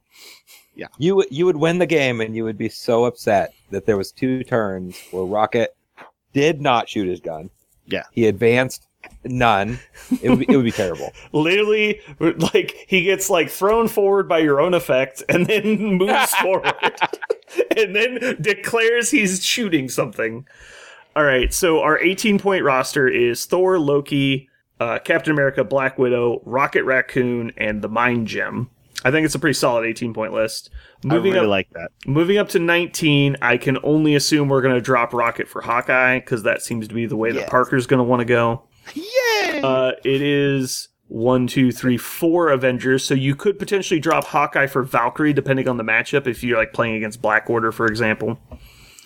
and you just need the heavy hitter. So I think that's all good options. 19 points, that is. So going up to 20, we could once again cut Black Widow to bring in Valkyrie. I actually like Black Widow for Wasp, because Wasp does a lot of the things Black Widow does, only better, in my personal opinion. Okay. Yeah, I guess that's okay. I would say, but then you still have Valkyrie as an option for 3 points, because you don't need you have plenty of Avengers at this point, because you're 4 out of 5, and you're picking up a 6th character. Valkyrie is another stabby character. I mean, but I guess Wasp also actually does damage. She's actually not a pansy. Yeah. And a lot of the characters you have so far, with the exception of Hawkeye, are really short-ranged characters, or they're doing their best damage at short range. Mm-hmm. And Wasp is very satisfied doing things a little bit longer range. Also, she has stealth, so if you stick her on a flank, she can actually just hang in there with total impunity, rather than, I guess. I don't know why I didn't think of this before, sorry, but you could throw in the other Black Widow as well. Yeah, the other Black Widow is possible. Because you have Hawkeye, you could do the cool card they have, the combo card. That's true. Well, just based on the fact that this random list builder I chose to use does not have Wasp added yet, I'm going to choose to do Black Widow 2. Yeah, I noticed that. The Black Widowing. Neither Ant-Man nor Wasp, I think. Or Doctor Strange. It's pretty much all the new releases. But I mean, they just came out last week, so. Ant-Man is there for some reason. What? Really? But yeah. Oh my god, he is. Is there a chance she's in here by a weird name and we just skipped her? I looked. Could not find her. Wow. Huh. Okay, that's odd. Moving on. Because Doctor Strange isn't in here. Oh, no, there he is. He's in here. He's not in the database that we were using. Okay. Anyway, so I put in Agent Widow. Because she's Agent Widow, not Black Widow. Thank you. I was confused. Oh, okay. Romanoff, right? Romanoff, not Romanova. Yeah, we cover that in episode 0. Look it up. Yeah. Okay, so we actually only have 9 characters in this list because we've got the Mind Stone. But I think that's fine. Although I don't think we'd really ever take Hela, but because looking at this from a new player perspective, you obviously don't want to buy a bunch of boxes for random characters. So throwing in the Agent Widow allows you to fully use your Hawkeye box. So the only box you're not actually fully using here is the Rocket Raccoon box, which means you're not using Groot. Because you're using all 4 Asgardians. Captain America's in the base box, Black Widow's in the base box. You're buying Hawkeye and the Agent Widow box, which is actually a cheap box, and then the Rocket Raccoon and Groot box. I'm pretty sure the Mind Stone comes with Loki, and so you wouldn't have to worry about that, although I doubt anybody ever actually make you have the Mind Stone card, because I think I have 8 of them. So going down to Tactics cards, let's go and I guess we'll wait on the Tactics cards for the Tactics cards podcast. So, just out of curiosity, I'm going to go back to that. I was going to say, let's actually fill them out, because I think there's a lot of good discussion here. But go ahead, Parker. I was going to say, I'm going to go back to my first question, which is, we made a really nice Asgardian list, because we agreed that Loki's great in Asgard. We made a really good Avengers list, because we agreed that Loki's an excellent Avenger, and that Thor brings something to Avengers brings something to Thor, and we made these really good choices about our awesome Avengers list. And I'm looking at the Avengers list going, under what scenario at 17 points am I going to switch over to play Asgardians if I know this Avengers list is so strong? That's like the thing about the hybridization thing, is I always end up after I get done hybridizing going, okay, under what circumstances am I ever going to go back to one of my other choices? You would do it in a situation that you think that the tactics cards would advantage you, or if you just like the build. So looking at it from a Asgardian perspective, obviously you're probably going to take Thor, Loki, and Valkyrie in pretty much every list. And so at 15 points, Thor, Loki, Valkyrie being 12 points, we're basically looking to add in 3. And so I think Hawkeye is a pretty good add for 3 points. It gives you the range character that hangs back, which is really important for a lot of scenarios, because there's almost always a far back objective that you need to stand on, or you're just going to be giving up free points. Moving on from there, you have 4 points to spend, which you could either throw in Hela, which I actually don't prefer because a 4-character Asgardian list is kind of rough. So I would probably throw in Rocket and Black Widow, which lets you, again, spread out on objectives a lot more, which is the thing that the Asgardians really struggle with. So let's see. That was... Okay. Oh, no, that's 16. Sorry. I messed up my points. So you could do Agent Widow and... or you could do Hawkeye and Rocket. Ooh, I actually like that. 17 points. Oh, no, because we're doing the Mind Stone. That's why it was 17 points. Dang, I really like that. We'll do that for 16 then. So I think 17 is Thor, Loki, Valkyrie, Black Widow, and Rocket with the Mind Stone on Loki. I think that's actually a really good 17-point list. That's not a bad 17-point list. You've got 3 like push forward guys and then 2 hang back people. I like that. So my question is, how does, like, for example, the Prince of Asgard affiliation, like, how does Thor's leadership ability, how is it better than Cap's in that not. list? It's not. That's the thing is, so you're looking at the two lists next to each other, and maybe it's... Well, because you're not looking at the faction ability, you're looking at the combination of models. And so while both lists, I think, should have a point drop at each point level, but I think, like, the scenario cards are greatly going to determine which one you do. Like, if you get the Mighty scenario, you're probably going to play as Guardians, right? Because the Mighty scenario tends to be, I want to go forward and punch things, and I have a lot of power to spend. That's going to lean more towards the Asgardians. And so it allows you to adapt on the fly, and maybe depending on what your opponent's bringing, that will determine which way you lean as well. Did I lose you? No, there's no question that Captain America and Red Skull have, like, the best faction abilities. And so right, there's no question about that. But it's not always about just who has the best faction ability, right? Because sometimes you don't want to take Captain America. Like, if there's a list where you don't need Bodyguard, really, and you need more damage, well, Captain America, while making your team do more damage, is not himself going to deal a lot of damage. He's just going to sit there and absorb hits. But maybe your opponent has... like a lot of ways to throw people, or a lot of mystic damage, or like just a lot of ways to counter his abilities.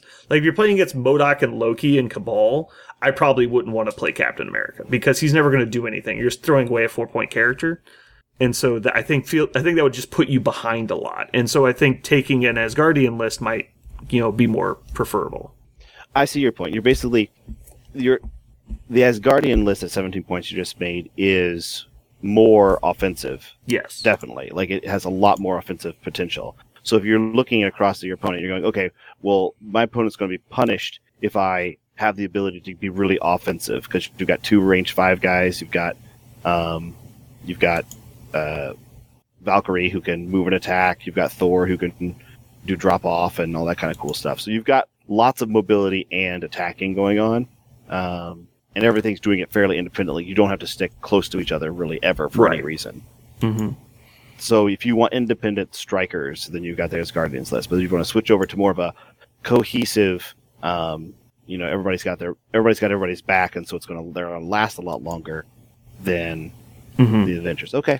If you're playing a list that wants you to group up a lot, I think the Avengers is preferable in that manner, because Captain America just kind of makes everything run better in a tight pack. He's definitely a decoy in my list. Like, I never pick him, but he might be in my list. Yeah, there's always that too. Like, you can sell out hard to make it look like you're taking a particular faction, and then really, like, your actual faction just buried in there. Like, if I showed you this list, if I organized the characters in the correct order and got rid of Hela, I bet you'd always assume I was playing it, Avengers.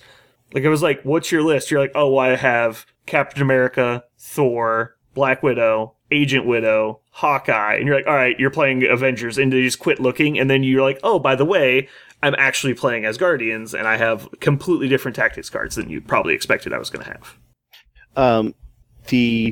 Just out of curiosity, why is Hela in our list at all? We just never ran into a point, like, I'm going up the points on the Asgardian side, but we never ran into a point where we needed the character slot. And I think we could throw Groot in. Do you want me to throw in Groot? Well, no, I was just trying to think of, like, if we all agree that Hela doesn't really give benefit to either of them. Are you saying you want the Space Stone? Just say you want the Space Stone. I'll get rid of Hela. What should go in there is Enchantress, but she's not out yet, so we can't. But really? You chose Enchantress over Angela? Well, no. Honestly, no. I actually would in this scenario, because we already have Thor. I don't know if we need 2 Thors in a list. You need 2 Thors. If you want 2 Thors, then yes, Angela. But honestly, Angela is the... So the reason we have Hela is because if you're going to take the Asgardian faction cards, they all require Asgardian. And so it's another Asgardian character. And if you have Odin's Blessing in your selection of cards, it's very powerful, and she can be very hard to kill.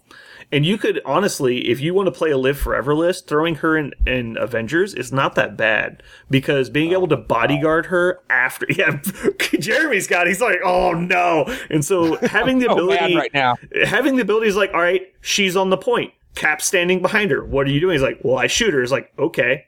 And we just watch. He's like, all right, I do 2 damage. He's like, all right, she takes 2. And you're like... And she's already injured. She's like, I shoot her again. It's like, yeah, that's okay. And then you do 2 damage. She's like, I'll play Odin's Blessing and only take 1. It's like, okay, I'll shoot her again. It's like, oh, cool, I'll bodyguard it. It's like, I'll shoot her again. I'll bodyguard again. It's like, and then you shoot her again. It's like, all right, I'll spend 3 souls, come back to life with 4 hit points. He's like, I'm literally going to break everything in my collection of bottles if this keeps happening. And then Venom comes from behind with Lethal Protector. Like, no, but... He's not in the list. He's not yet. Every list has Venom. He's the 11th character. It's in the rule book.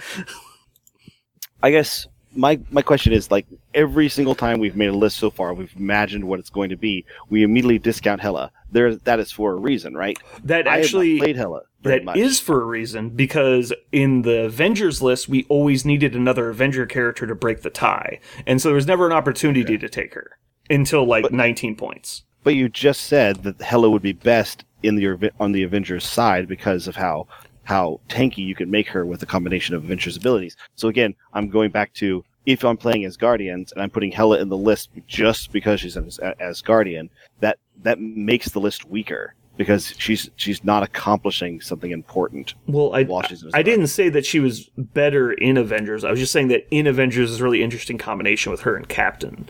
But I mean, you could argue that she's better there, but I think if in a vacuum, without situation taken into play, I think that she's probably better in Asgardian, just because you get access to the cards. Like, you couldn't have played Odin's Blessing if you have Captain America as your leader, but you could put Captain America in an Asgardian list, and that would make Jeremy very happy. Oh my god. I'm getting MODOK back in my list. He's getting the cold sweats. Oh, Jesus. He's going to play Mind Stone in every single list he plays from now on. Just get rid of Captain America. Absolutely. Yeah. Whatever it takes. How do you build your list? I build it around killing Captain America. The first 2 characters in my list are Mind Stone and Mind Stone. Yeah. Well, what do you do about the rest of the game? Doesn't matter. I've already won. It's a mental game. Yeah, so I mean, I don't disagree that I don't think Hela's a great character. And so if you think there's something that we need to swap her out with, that's fine. But realistically, I think there's enough good options here that you could make a good list at any point total on either side. Mm-hmm. And so if Hela is not part of your plan, I think she's certainly the weakest character on this list, because that 4-point slot, when you already are including effectively 2 5-point characters with Loki having the Mind Stone, you're basically never going to have space for a 4-point character that isn't a leader. I think that's just generally true. And so it's kind of like Nature of the Beast. You could easily swap her out for something else, but I don't think you have to. I mean, even if you don't think you're ever going to take her, I think you could drop her for the Space Stone. I think it probably actually adds more option to the list. But again, I don't think it's necessary. I think he just wants to put together a story, so just give him Groot. Sure. No, I mean... Just give him Groot. Just let him I do Groot. think you could take Groot in this list, but I don't think it's important. I actually wasn't fishing for like a character to replace her. I was like, but I really want to play the Green Goblin. Like, no, that was that. I was just, I was actually just thinking, just looking at it, going, okay, if our Asgardian plan is, or rather, again, we're talking about list building, right? And so if I have a general plan that my Avengers list is going to be, stuck in and dig in and hold. And my Asgardians list is more of a proactive, go out and strike, then Hela does not fit that Asgardian build. She just has the word Asgardian on her card. And so if I'm looking at the list building, oh, well, crap, I need the number of characters in the list that has the word Asgardian on it, then honestly, personally, if that's all we care about, I would actually switch her out for Bucky. because he actually becomes both things, and he even has some combinations with Cap. He counts that way for making it a faction list, but he doesn't get to use their cards, which is the biggest part of Asgardian. Yeah, I see your point, but I was just trying to. No, I definitely think it's something to bring up because you don't want to just be throwing in shit that doesn't make sense. She's not. Her role isn't defined. Yeah, she's definitely an odd character. She's not bad. She does a lot of really good stuff. Yeah. And in fact, I played games against her where I was completely infuriated that she existed. But it was just like, but it's just so weird to end up in those situations. Valkyrie makes a lot more sense. I'm literally just trying to think of another character that's ever happened with. I guess kind of like Ultron, but different. I don't know. The one thing you can guarantee about Hela is if she's going to lose, she will lose slowly.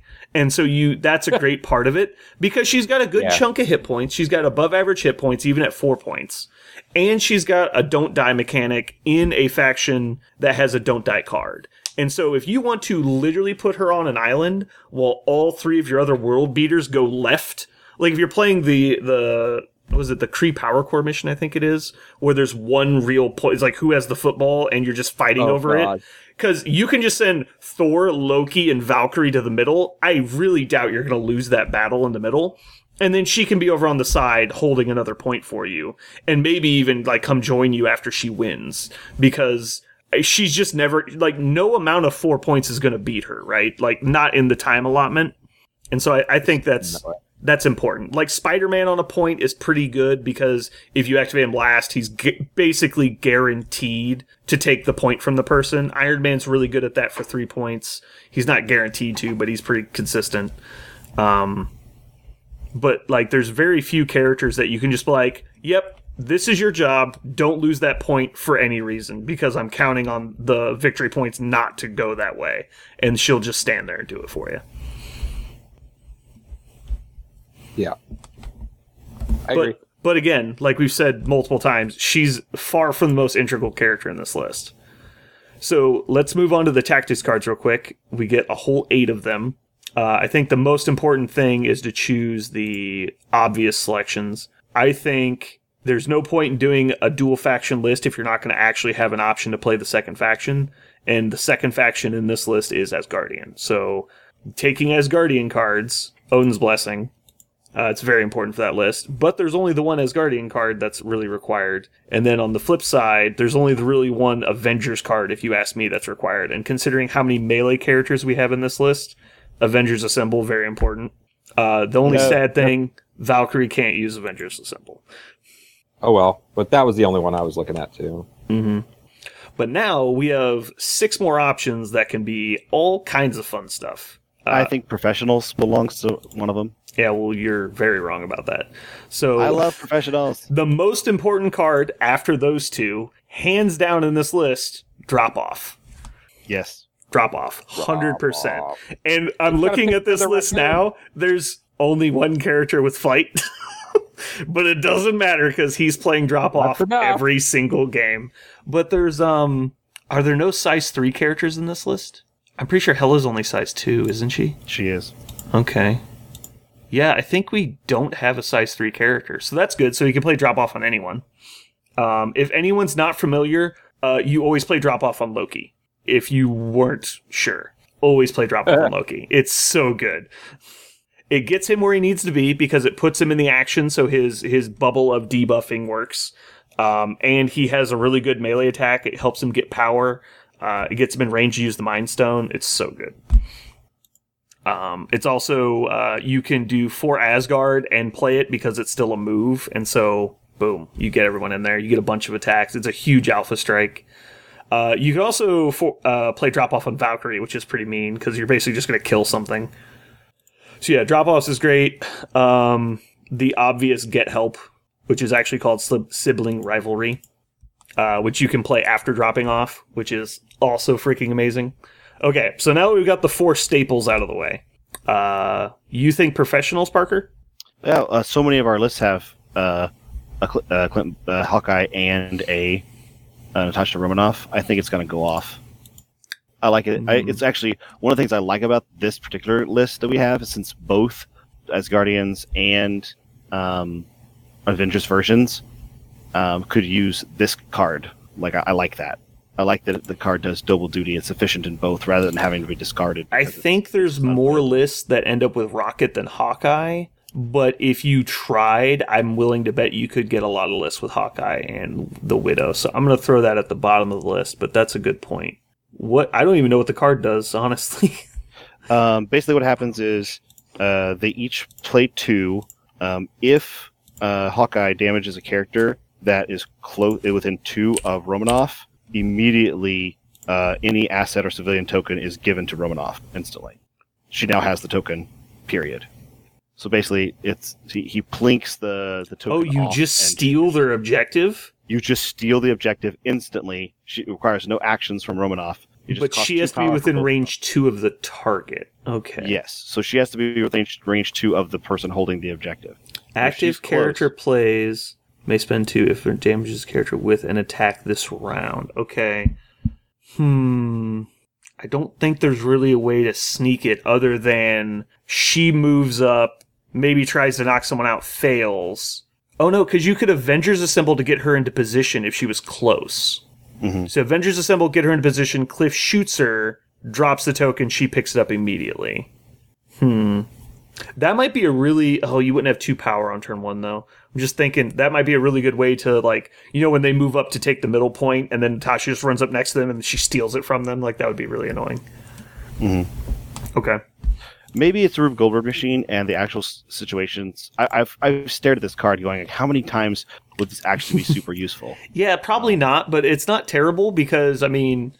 You're not going to use all 8 of your cards every game. So that's a good one to bring up, especially because we have multiple options for this to be played in. So the one thing that I did think of is both Black Widows, Agent of S.H.I.E.L.D. Black Widow has a little bit more teeth, but both of them just don't knock characters down very well. Mm-hmm. But if you have the professionals in your pocket, then people have to be scared of Romanoff getting close to their objective carrier. Yeah, like you can't just ignore it. Because if Hawkeye is anywhere on the board, he can shoot from infinity far away when his turn activates. So if Romanoff is there, and all she has to be is not dazed, if Romanoff is there and has 2 power, you have to be scared of your objective carrier being near her. And because normally you don't have to. You're like, okay, Black Widow, try to daze me and knock my stuff out of my hands. It's not going to happen. But when all Hawkeye has to do is hit an attack, it's much more feasible. All right. Jeremy, what do you think? Do you have any options for good cards? I mean, I'm a sucker for Doom Prophecy, man. I'm going to hit something as hard as you can. Ooh. I love Doom Prophecy. And plus, you can use that. I mean, so what? I mean, if there's a time to use Doom Prophecy, it's on Thor while he's standing next to Cap. That's definitely the answer. That's what I'm saying, man. Yeah. Like, you've got Cap in the list. It'd be a waste not to put that in there. It is definitely a fun card. We're definitely swinging for the fences on these. Come on. I think that Brace for Impact is a great option all the time, but especially when Rocket's in your list. Mm-hmm. So, that poor little fella. But isn't it just so demoralizing? Like, oh, I got him. I got to throw along with my MODOK, and they move up, they throw. So it's like, I'm just going to brace that, and they're like, damn it. And also, like, it will probably end up saving his life more often than not, just because they don't bother. Because they're like, oh, he's got brace, I'm not going to mess with it. And so, like, you just get to keep it. Mm-hmm. One that's kind of generically strong in, I think, any list of bodyguards, and you're, like, counting on your bodyguards, is Psychic Shielding Device. I like that one. Psychic Shielding Device. It's any character could play any 1 to 5 power, and this round, while within that range of the character, allied characters are targeted by mystic attacks. Add 1 to their defense roll, so that it helps Cap against defensive mystic attacks, which he might target at him. And all allied characters cannot be advanced or pushed by enemy mystical effects. Or superpowers. That last part sounds really good, but I think realistically it doesn't happen that often. Really? Because a lot of the times people aren't manipulating the bodyguard to just nullify the effect. So it can happen, but more often than not, like in games I've tried to get this to work, it's usually physical attacks that actually end up moving you more often than not because you get thrown. I see. So like it is valuable, but as soon as that comes out, it's like they still just shoot you. Like, I mean, Cap, right. The whole point of Cap is that he can survive for most of the game, and playing this for one turn is only going to spend power, I think. Like, it's one extra defense die is probably not going to make the difference, although it could, but it's only bringing him up from 3 to 4. And realistically, what's going to happen is they're just going to throw stuff at him because they're just not. It's not worth their time to actually try and damage him. Okay, I do think it's a good thought. I just don't know that it's actually worth the power. Although Black Widow is really good at playing a card like that, but then she'd have to like come forward depending on the scenario. It could be good. Let's see, Jeremy, give me another good one. Ooh, I got it. Go ahead. Inspiring Monologue. I mean, we need something fresh. That's not fresh. No, that's a good one. Well, that's fresh to the people that don't know us. That card is in every list I play. It is. Well, I also play Cap in most of my lists, though. So it's just like, hi, I'm Captain America. Would you like to ever try and deal damage? I'm sorry. I have a controversial one. Okay. We can replace professionals. Okay. That was one of Parker's. I really like Recalibration Matrix. Oh, you do like that one. Many things. It jacks with so many things. So my biggest argument against it in this list is I don't know how often these characters will have 3 power to throw away. I don't know. Late game, mid game, they're all going to get punched in the face a dozen times. I mean, they'll have plenty of power. Parker, thoughts? All the ones that cost like 3+ need to do something really awesome. Like, yeah, I don't know for Recalibration Matrix. Recalibration Matrix is really good, especially if you can combine it with something like Odin's Blessing. So we're kind of doubling down again, because you know there's those times in the game where it's like, blah, blah, blah, someone attacks you with 6 dice, and the rolls could not go worse for you. And it's just like, they get 7 hits on 6 dice, and you blank out, and your guy just goes away. And it's like, and sometimes that's just the worst moment for that to happen. It is absolutely amazing. That being said, you still have to have the 3 power for it to matter. And so, but yeah, like someone like Thor, who can take 8 damage in a single attack, like, it's really nice. But you kind of already have Odin's Blessing for that, unless you're playing in the Avengers side. Also, it's a total reroll. So it's a total reroll, but you can't reroll skulls still. But the main thing is it happens after dice mods. And so if you're playing against like a MODOK or somebody, and they spend all their power to reroll everything, or they use their Dark Rain, they don't get to use that again. And so it's just a raw dice roll. So, and it's after they've already rolled above average, which I know technically has no bearing, but usually they don't spike twice. I always like it, yeah, because you'll also remember, you don't your dice. Yeah, you don't add crits the second time either, because it's not the initial roll; it's a reroll. And so it really fucks with a lot of people's math. Like someone like Zemo, who's like Swordmaster, reroll for hits, reroll for Dark Rain, reroll for my intelligence, and you're like, what the hell? And he's like, somehow I got 8 hits on 5 dice, and you're like, I hate you. And so like it helps in those situations. If you want an oh shit button, that's fine. That's kind of what it feels like. But since we're playing Asgardians, we already have an oh shit button. I don't know if we need 2. Well, you only get it on the Asgardian side, but yes. That's true. And I think that's probably better than... Well, I know it's better than Doomed Prophecy. But... I would actually say before this one, I would go for a utility card like Rocket Boots. We only have 1 flyer. Rocket Boots is just... There are games where you're just going to be like, whoops, I've got to get over this building in order to win. I've got a speed long Black Widow, and she could definitely win the game right now if I could just fly. So, Rocket Boots. Ooh, they can hurt themselves? I don't know about that. You do have 2 people that can throw terrain, but yeah. I see your point. But you also have Avengers Assemble for a little bit more mobility. What about tactical analysis? Because that would give us some mobility, and someone like Black Widow could play it on someone else potentially, which gives them an immediate short move, and so it adds some out-of-activation movement potential. Out-of-activation movement in this game is really strong. Tactical analysis is generically good. I would also consider... if you're going to do generic ones, though, I would actually also consider Marked for Death. Because that's the one where you can't use any of your like weird defensive stuff, right?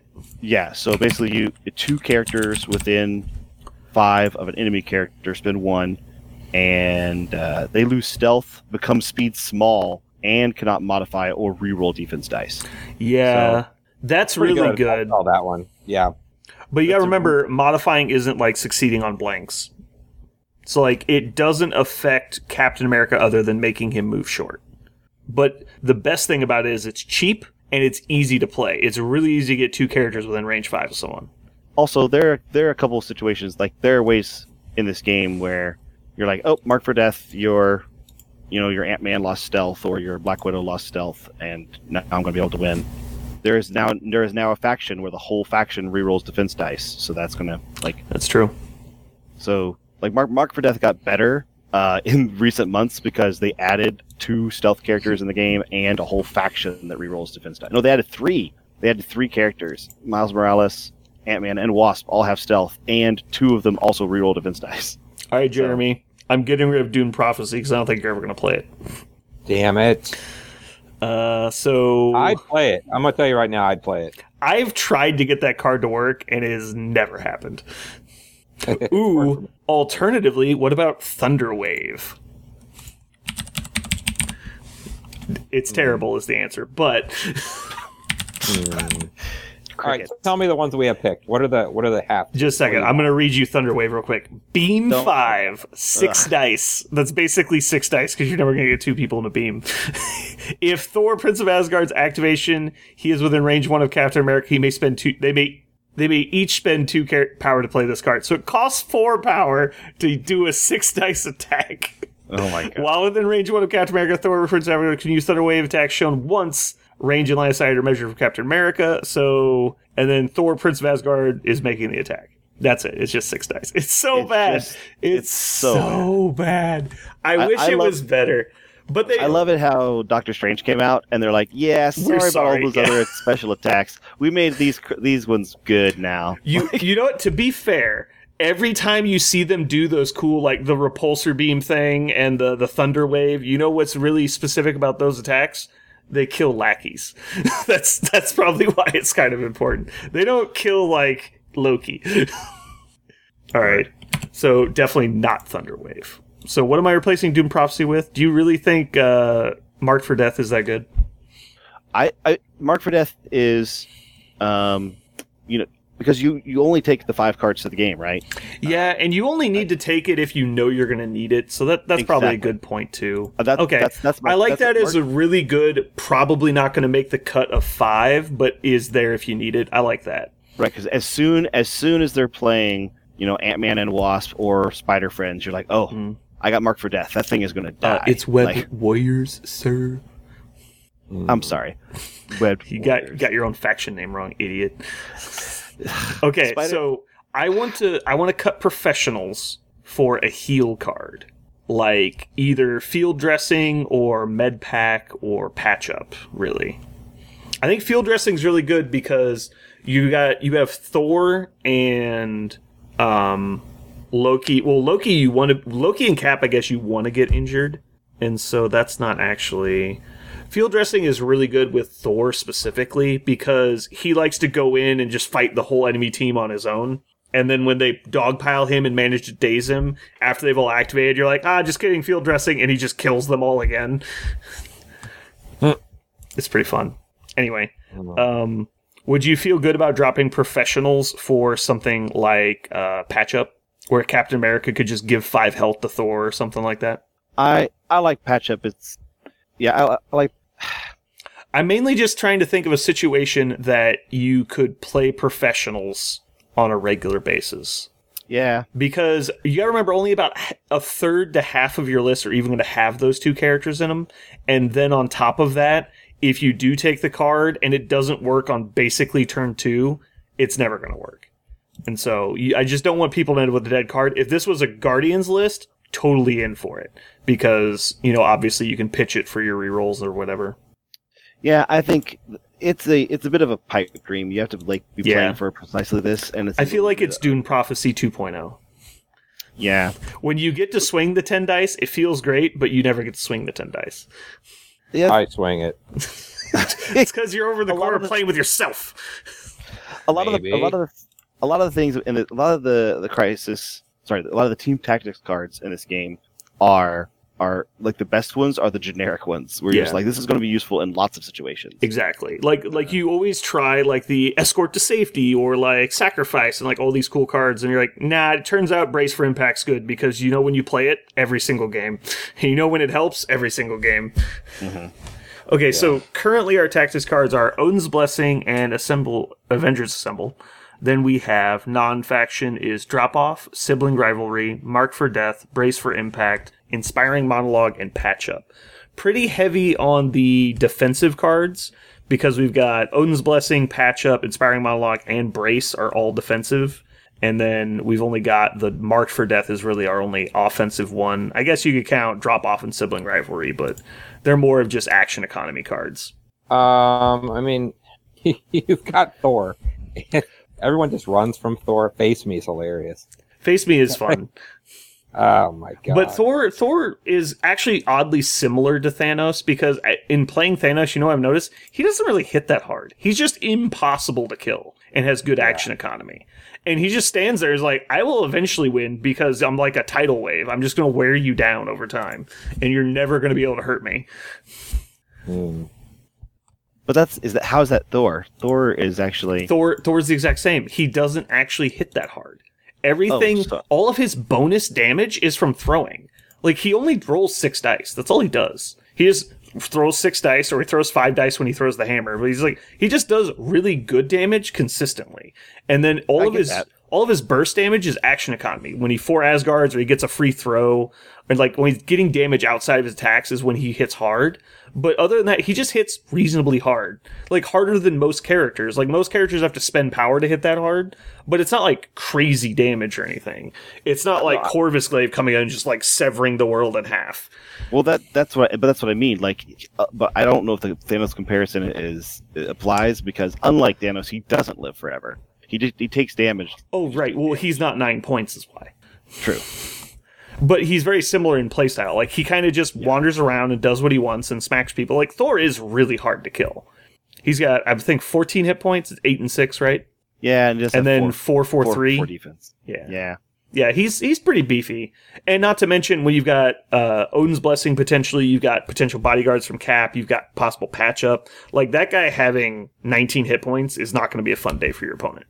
That's actually one of the things about patch-up that I don't... Like, all of the healing cards, including patch-up, become so much better if you actually have deep health characters, because... Especially deep health characters that have potential to redirect damage. Because when Loki's messing with their dice to prevent them from spiking, and then you've got potential bodyguards from Captain America or Odin's Blessing to when they roll that 7, you just make it 1 and say fuck off.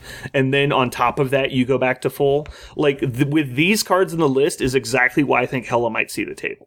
Is because when you combine her generic survivability mechanics with the ones that we're adding to this list, all of a sudden anything's possible. You're talking about the Asgardian side. So where Cap is kind of taking advantage of a lot of this defensive stuff when you're playing Avengers, when you switch it over to the Hela, to the Asgardian side, Hela can take on some of these defensive cards and utilize them to their fullest effect. I think you're taking patch up in 90% of your games. The only games that you might not is when you know you're playing against someone that A is going to force you to spread out harder than you want to, like by a long shot, so you're never going to have 2 characters next to each other.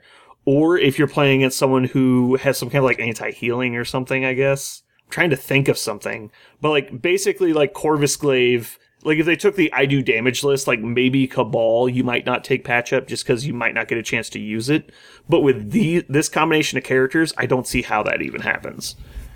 So how do we feel? Do we feel we got a list? No, I would take this to a tournament. Like, I think this is a solid list. The only reason I haven't played basically this list is because Agent, Widow, Hawkeye, and Rocket weren't out last time I played this combination of characters. Yeah, there is something that each one of them actually gives the list. Although I am personally offended that Rocket may not shoot his gun every turn. That makes me mad. He can shoot it at the car next to him. Just imagine he's planting booby traps the whole time. That makes me happy. So did you get enough cards? Do you have your 8 cards that you want? Yeah, we have 8. So it's the Odin's Blessing, Avengers Assemble, Drop Off, Sibling Rivalry, Mark for Death, Brace, Inspiring Monologue, and Patch Up. Yeah, I think there's nothing there that is offensive. Like all of that is good. Yeah. All of that will work together, and there's really no wrong moves. Mm-hmm. I mean, no, it's all solid. Sorry, just real quick. I actually don't like Marked for Death until I look at this list. I look at how many long range attackers are commonly going to make it into lists, and between Rocket, Hawkeye, Black Widow, there's actually even Thor has a range 5 attack. There's a lot of range in here. Surprisingly, now the more I look at it, and so having Marked for Death there and also against the rerolls, I think it's actually going to see some play. So I'm actually pretty happy with our list of 8. Yeah, the one thing we just happened to pick. This is something we talked about at the very beginning, with the Wakandans. There are certain factions that don't have must-have team tactics cards. So since we played 2 factions that really only had, we decided that there really was one faction card for each of them that we only need to give up functionally 1 slot per choice of ours to the other faction. So yes, when I pick Avengers, my Asgardian team tactics cards won't be useful, but I only have 1. So it's a good point. Mm-hmm. That's a good point. So if you're playing, that's one of the things I said earlier. There are certain factions where you're like, well, I want to play all 5 of my awesome team tactics cards. Hybridization is going to be harder for you because you won't be able to count on team tactics. Didn't we say the Wakandans are like that? Yeah. I would say the Guardians probably mostly. Not only do the Guardians have a huge array of characters, so they're going to use up your 10 slots really fast, but they also have 3 faction cards, don't they? Well, they have a couple character cards. They've got Daughters of Thanos. They've got Groot and Rocket have 2. Yeah, Deadly Duo. I think there's a Drax one, isn't there? There is not a Drax one. Okay, but then I know there's the Crew of the Milano, and there's a new one that came out in which pack was it? It's going to come out in Angela. That's right. It got spoiled. That's right. He did it again. Oh my he did God. it again. We know she's on the release schedule, dude. Chill. I know. It's called Lovable Misfits is the name of the card, and it's super strong. That's might be an overstatement. It's super strong for a faction card, I think, in my personal opinion. It's no Wakanda Forever, but nothing is Wakanda Forever. No. A Bombay! a Bombay! I'm actually very happy with this list. The more I look at it, I'm like, this just really came together really well. I was actually thinking we'd do 2 or 3 of these, but we spent so long on this one. Oh. I didn't think it would take half as long as it did. But yeah, I'm actually really happy with the finished product. And I think while we were building it, we went through a lot of the decision-making processes we would normally do.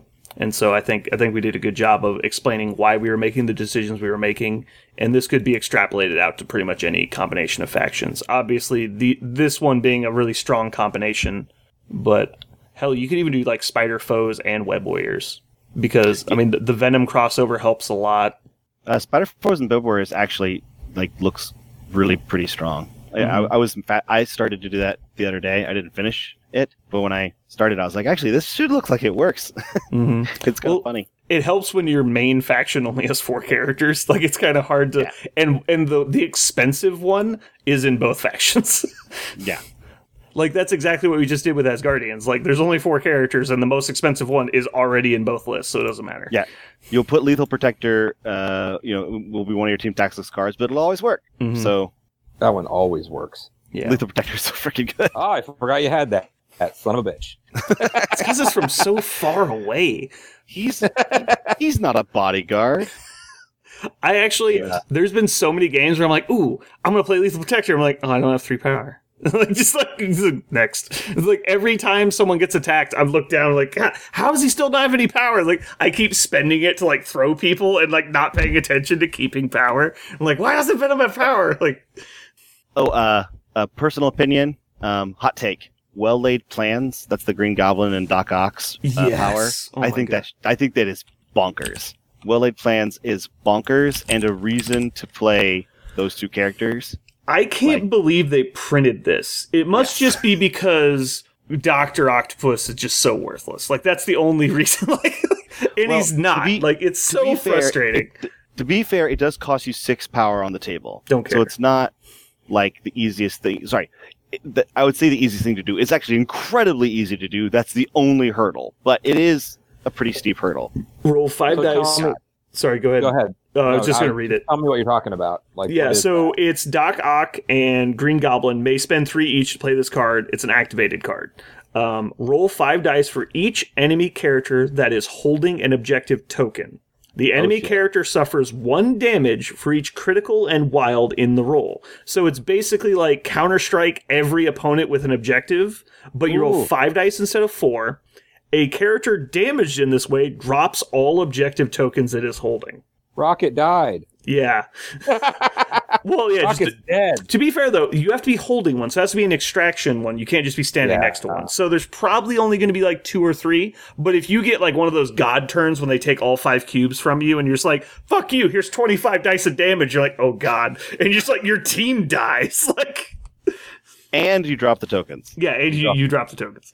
The player playing this card chooses the order in which the enemy characters are affected. And since they're dropping them, you get to place them. So if they've already activated, you can put them where they can't pick them up. So everybody just gets pumpkin bombed. You just get pumpkin bombs to the face. Well, it's the well-laid plans. The whole idea is it was their plan the whole time for you to have those objectives. That's like Batman writing. We didn't know how to make this interesting, so he knew all along. Yeah. That's the coolest thing Batman does. That's the only thing Batman does is get written out of bad situations. We promised in episode 0 we would not talk about Batman. You broke our promise. That's not true. Yeah, we did. I remember it. Well, that's because we're not talking about Batman. We're talking about how badly Batman is written. That's a different topic. Okay. Speaking of promises, we're on to my most important recurring theme of our infamous podcast. Unfortunately, Parker, we're running a little long on time. I have to cut that segment. Oh. All right, fine. Go ahead. My most important recurring theme is, what do we think Dr. Doom should have? Oh, I thought you were going to do Comic Corner. No, Comic Corner is fun, but I want to know this week. So we're entering wild speculation about Dr. Doom's character card. For those of you who haven't listened to episode 0, we're named Infamous, and we love our acronym. But the infamous Iron Man is about our favorite Marvel character, Dr. Doom. And so we always like to spend time talking about what we believe Dr. Doom should have whenever he is in the game. Yep. Brandon, you want to go first? Well, I think we should just do one. Like we're going to have plenty of episodes. So okay. We'll just take turns doing a Dr. Doom speculation. So okay. Parker, which piece of leaked information would you like to confirm has been confirmed? Dr. Doom has uneven sides like the Green Goblin, but they're in reverse. So his front side only has like 4 health. The back side, 9 health on the back side. And he's a nice, contemplative ruler of Latveria. Dr. Doom on the front and back side, he's diplomat. He goes magic. He goes magic crazy. Don't fuck with me, Dr. Doom. It's just like Force Lightning everybody. Yeah. The front side, I want him to have steepled hands in his card art, and the back side has arms crossed. So then you know he means fucking business. So specific. Alrighty. If you've ever seen Dr. Doom drawn, there's only 2 ways to see Dr. Doom, and neither of them will you ever see his pectoral muscles, because either his hands will be steepled across his face, or he will have them crossed across his chest. Those are the only 2 ways Dr. Doom has ever been drawn in a comic book. But it's so menacing and wonderful. Doom. Alrighty, well, I think we're wrapping up for now, so I'm going to go ahead and sign out. This has been Brandon. And Parker. This is Jeremy. And thank you for listening to Muse on Marvel.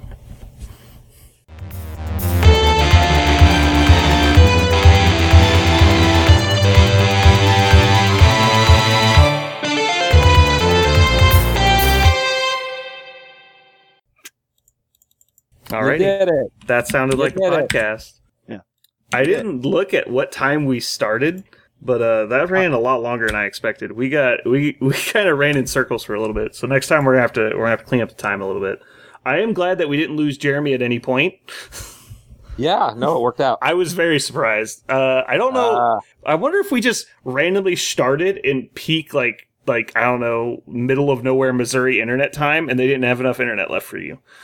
Where? I don't know. So just at the stop recording, where did it save to? Where'd it go? Where did you set it to save to? I've turned my camera back on now that we're done podcasting. That way, Does I it can always go to the same spot? see. It does go to the same spot. Wherever you set it to go in settings, that's where it goes. Okay, then yeah, it's here. Please rename yours Parker Episode 1 and then email it to me. Okay, it is 2 hours and 23 minutes long. That Good sounds God. correct. Mine is Parker, 2:23 and 21. What did you call it? Parker what? Parker Episode 1. Yeah, we could have, I was going to say we didn't actually spend any time dilly-dallying. We were Did you lose talking Parker, about, Jeremy? talking about Marvel podcast. I lost Parker for like 3 seconds. No, I've got him. I hear okay. him. That was weird. What I was What- saying was, we didn't dilly-dally. Like, we didn't, like... No, we were talking about stop stuff. I just talking expected to move through it faster. It definitely took longer with 3 people than I was expecting. But it was good. I liked it. I thought we were on Yeah, I topic. tried not to talk much so you guys could get through shit. No, I actually was trying to think of ways to get you involved because I didn't want you to just be quiet for long periods. Well, I mean, the structure of it is, and plus playing more games and getting back into it, looking at the cards fresh again and trying to remember what was going on is, there's just so much new shit. I'm pretty happy with the list, though. Like, honestly, I think That was a good list. I might try this. I think it's solid, and I think that you play it a few times, that could definitely win a bunch of games. There's no reason it shouldn't. But it doesn't do... Again, you fucking stripped out my cards. The ones that, like... Dune I looked at the Prophecy list was and, a like, terrible suggestion, I'm gonna fucking play cards that are gonna fucking do some shit. Cut Parker's card And you first. will fucking run. Maybe Did Parker run off? He's actually gone. he's dead. Parker, I'm here. I'm right here. he's dead. Oh, there he is. Brandon, why don't I have your email address? What's your email address? Mutilus. I emailed you last week. I know. Why would my email not know this? Weird. Mutilist At Hotmail. Gmail? Hotmail. Hotmail. Hotmail. Old school. I had someone, I called in to do some online payment over the phone, and they were like, what's your email address? And I was like, blah, blah, blah, at Hotmail. And she's like, what? I was like, Hotmail. She's like, what's Hotmail? Like, oh, God. Oh. They literally don't even know what it is. It's been a while. Yeah. I actually tried to make a new Hotmail email address for the podcast. They wouldn't let me. They're like, no, we stopped doing this 10 years ago. Oh my god. For some reason they're not letting me load in my Yahoo CDs for free internet. Dude, I have my AOL discs. I ain't paying for no Google Fiber. I ain't paying for that. I got Okay, 40 of these CDs. Brandon. Hmm. You can. It's so the MP4 is so big. I basically went on my Google Drive, and so functionally the email is just sharing it. Yeah, that's what I did when I sent it to you. It's just uploading it on your end, so I have somewhere to download it from. And action followed by this like leisure, almost like it's just like a leisurely time. That's what frisbee golf is. The same thing, just less leisure space because there's not, you don't have to walk as far.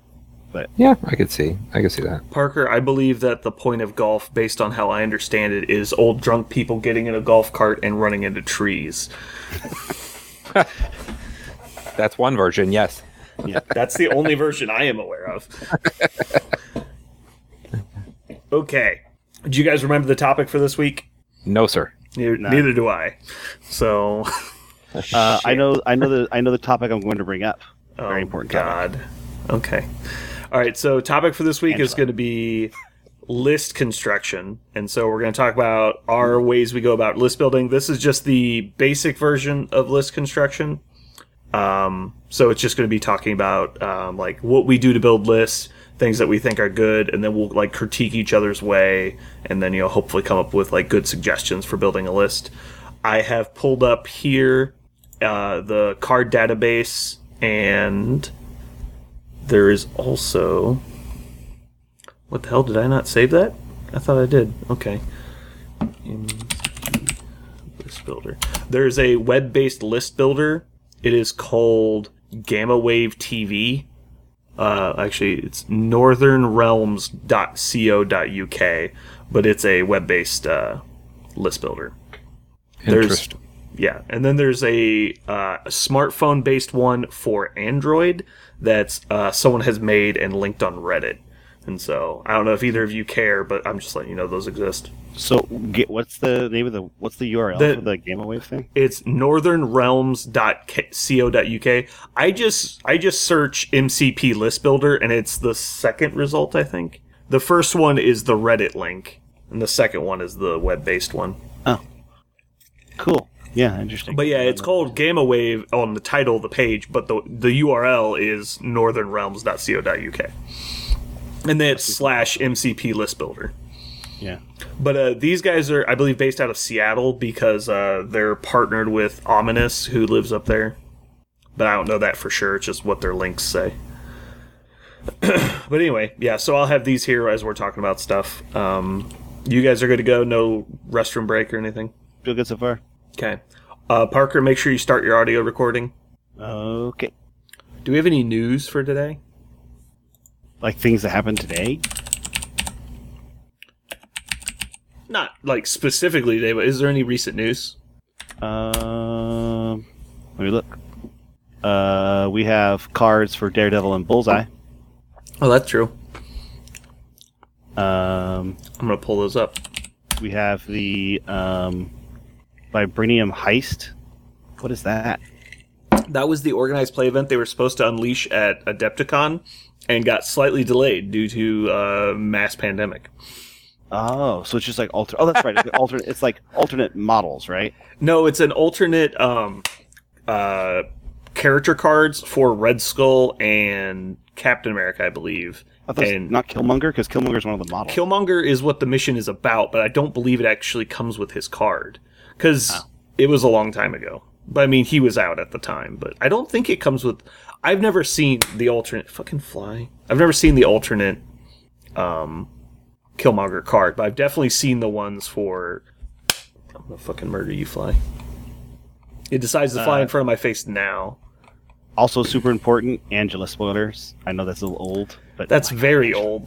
But she's so beautiful. She's my boo. You'll have plenty of time to talk about her later. Okay. But I want to talk about her now. It's Angela. That's all I care about. You're a retard. Where are these cards? Yeah, why can I not find them? Bullseye and Daredevil just came out. We have their cards. I love that they made Daredevil. Oh, we'll talk about it later. I'm excited about Daredevil. Ben Affleck Daredevil. Yep, I'm with you. He's the best. Ben Affleck Daredevil. Ben Affleck is the best comic book character. He could play them all. Good. He's good to very good. How would you describe your portfolio? I'd say strong to quite strong. That's a good description. I'll describe myself with 2 animals. I'd say unicorn and triceratops. Snake. A dragon. Wouldn't that be a and a lion? Would that be a quadriceratops? Yeah, but he would have hooves. Oh. I think you've just discovered the title of the episode. The main weakness. The quadriceratops. The main weakness to the triceratops was its soft underfoot. Yeah. You give it hooves. Tender toes. Unstoppable. It's soft. Because everyone knows the most undefeatable part of a horse is the hoof. That's actually the evolutionary dead end of the horse. Those poor animals. So tender. Oh boy. Ungulates are where it's at. Ungulates? Ungulate. Ungulate. It's the post horse. Like horses were the original like hooved creatures, like that style of hoof. But those hooves were really, really bad at the end of the Ice Age. Terrain changed a whole bunch, and so ungulates took over. So those are all the cloven-hoofed animals. Like that's why there are so many cloven-hoofed animals: antelopes, pigs, deer, all that kind of stuff. They all have 2 hooves, cows, and it works much better. Yeah, cows. So like basically bovines. Anything that's not a horse that has hard feet. Yeah, and that's why How did education fail me so hard? Apparently, I know. Parker wasn't your teacher just laying down the logic. I know. Wait, are you talking about ungulates? Yeah, ungulates. Whoa, I've never once said that. Not one time. Well, ungulates are where it's at. Get you some ungulates. Hashtag ungulates. Get you hashtag ungulates. Forever. Yeah.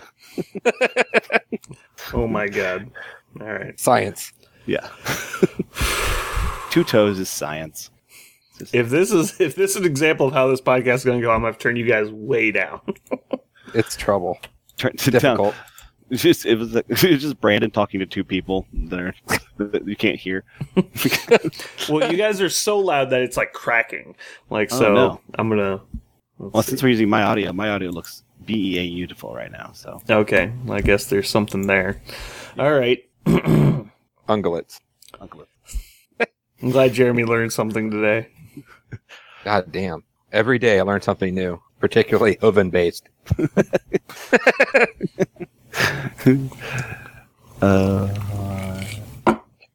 So did you guys you did your intro kind of for episode 0, yes? What do you mean?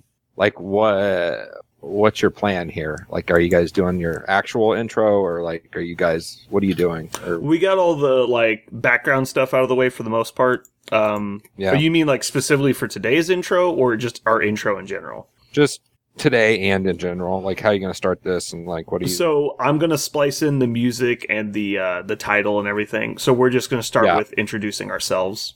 Okay. And because we can't see each other, you guys are gonna are you gonna say like names? To, like, yeah. So speak up? Anytime I don't specify that if I ask either of you guys anything or lead into multiple people doing something, Parker goes first, unless I say specifically, Jeremy, you go first. That's fine. Good. Yeah. There's a plan. That's all exactly. I'm asking. Yeah. So it's the order of priority is always me, Parker, Jeremy, unless a precedent is set in another way.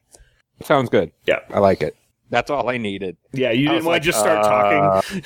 Shit show. No. So yeah, if I'm like, what do you guys think? I'm expecting Parker to go first, and I'll try and change it up by saying, Jeremy, what do you think? And then like I'll move it around as best I can, but I'll more than likely forget a lot, and Parker will go first all the time. That's fine. Okay. Well, I gotta refill my Yahtzee shaker. All right, I'm gonna go to the bathroom real quick. I'll be right back. You said you didn't have to go. Listen to me. This ungulate talk got me all wired up. It got you all frothy. You can't handle it. How many who's there are? Can't handle the hooves.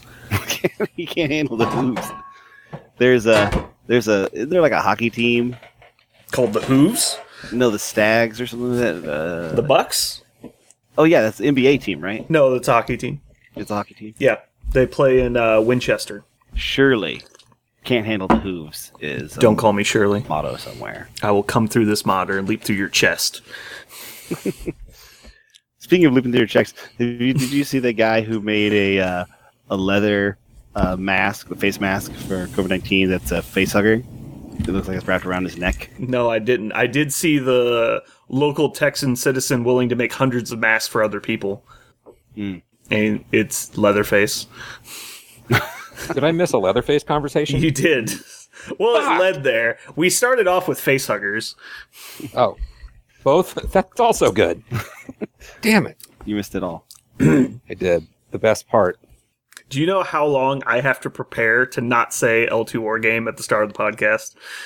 You have to brace yourself entirely? It's like answering the phone when you used to answer the phone as work. You're like, hello, thank you for calling the Geekery, or thank you for calling like US Bank or whatever. Like, yeah. I've answered the phone 8,000 times as US Bank. Like, I've answered the phone several thousand times as the Geekery. Like it all just intermixes. And so you just go on autopilot when you answer the phone, except normal people say hello. And you go into like a full sentence.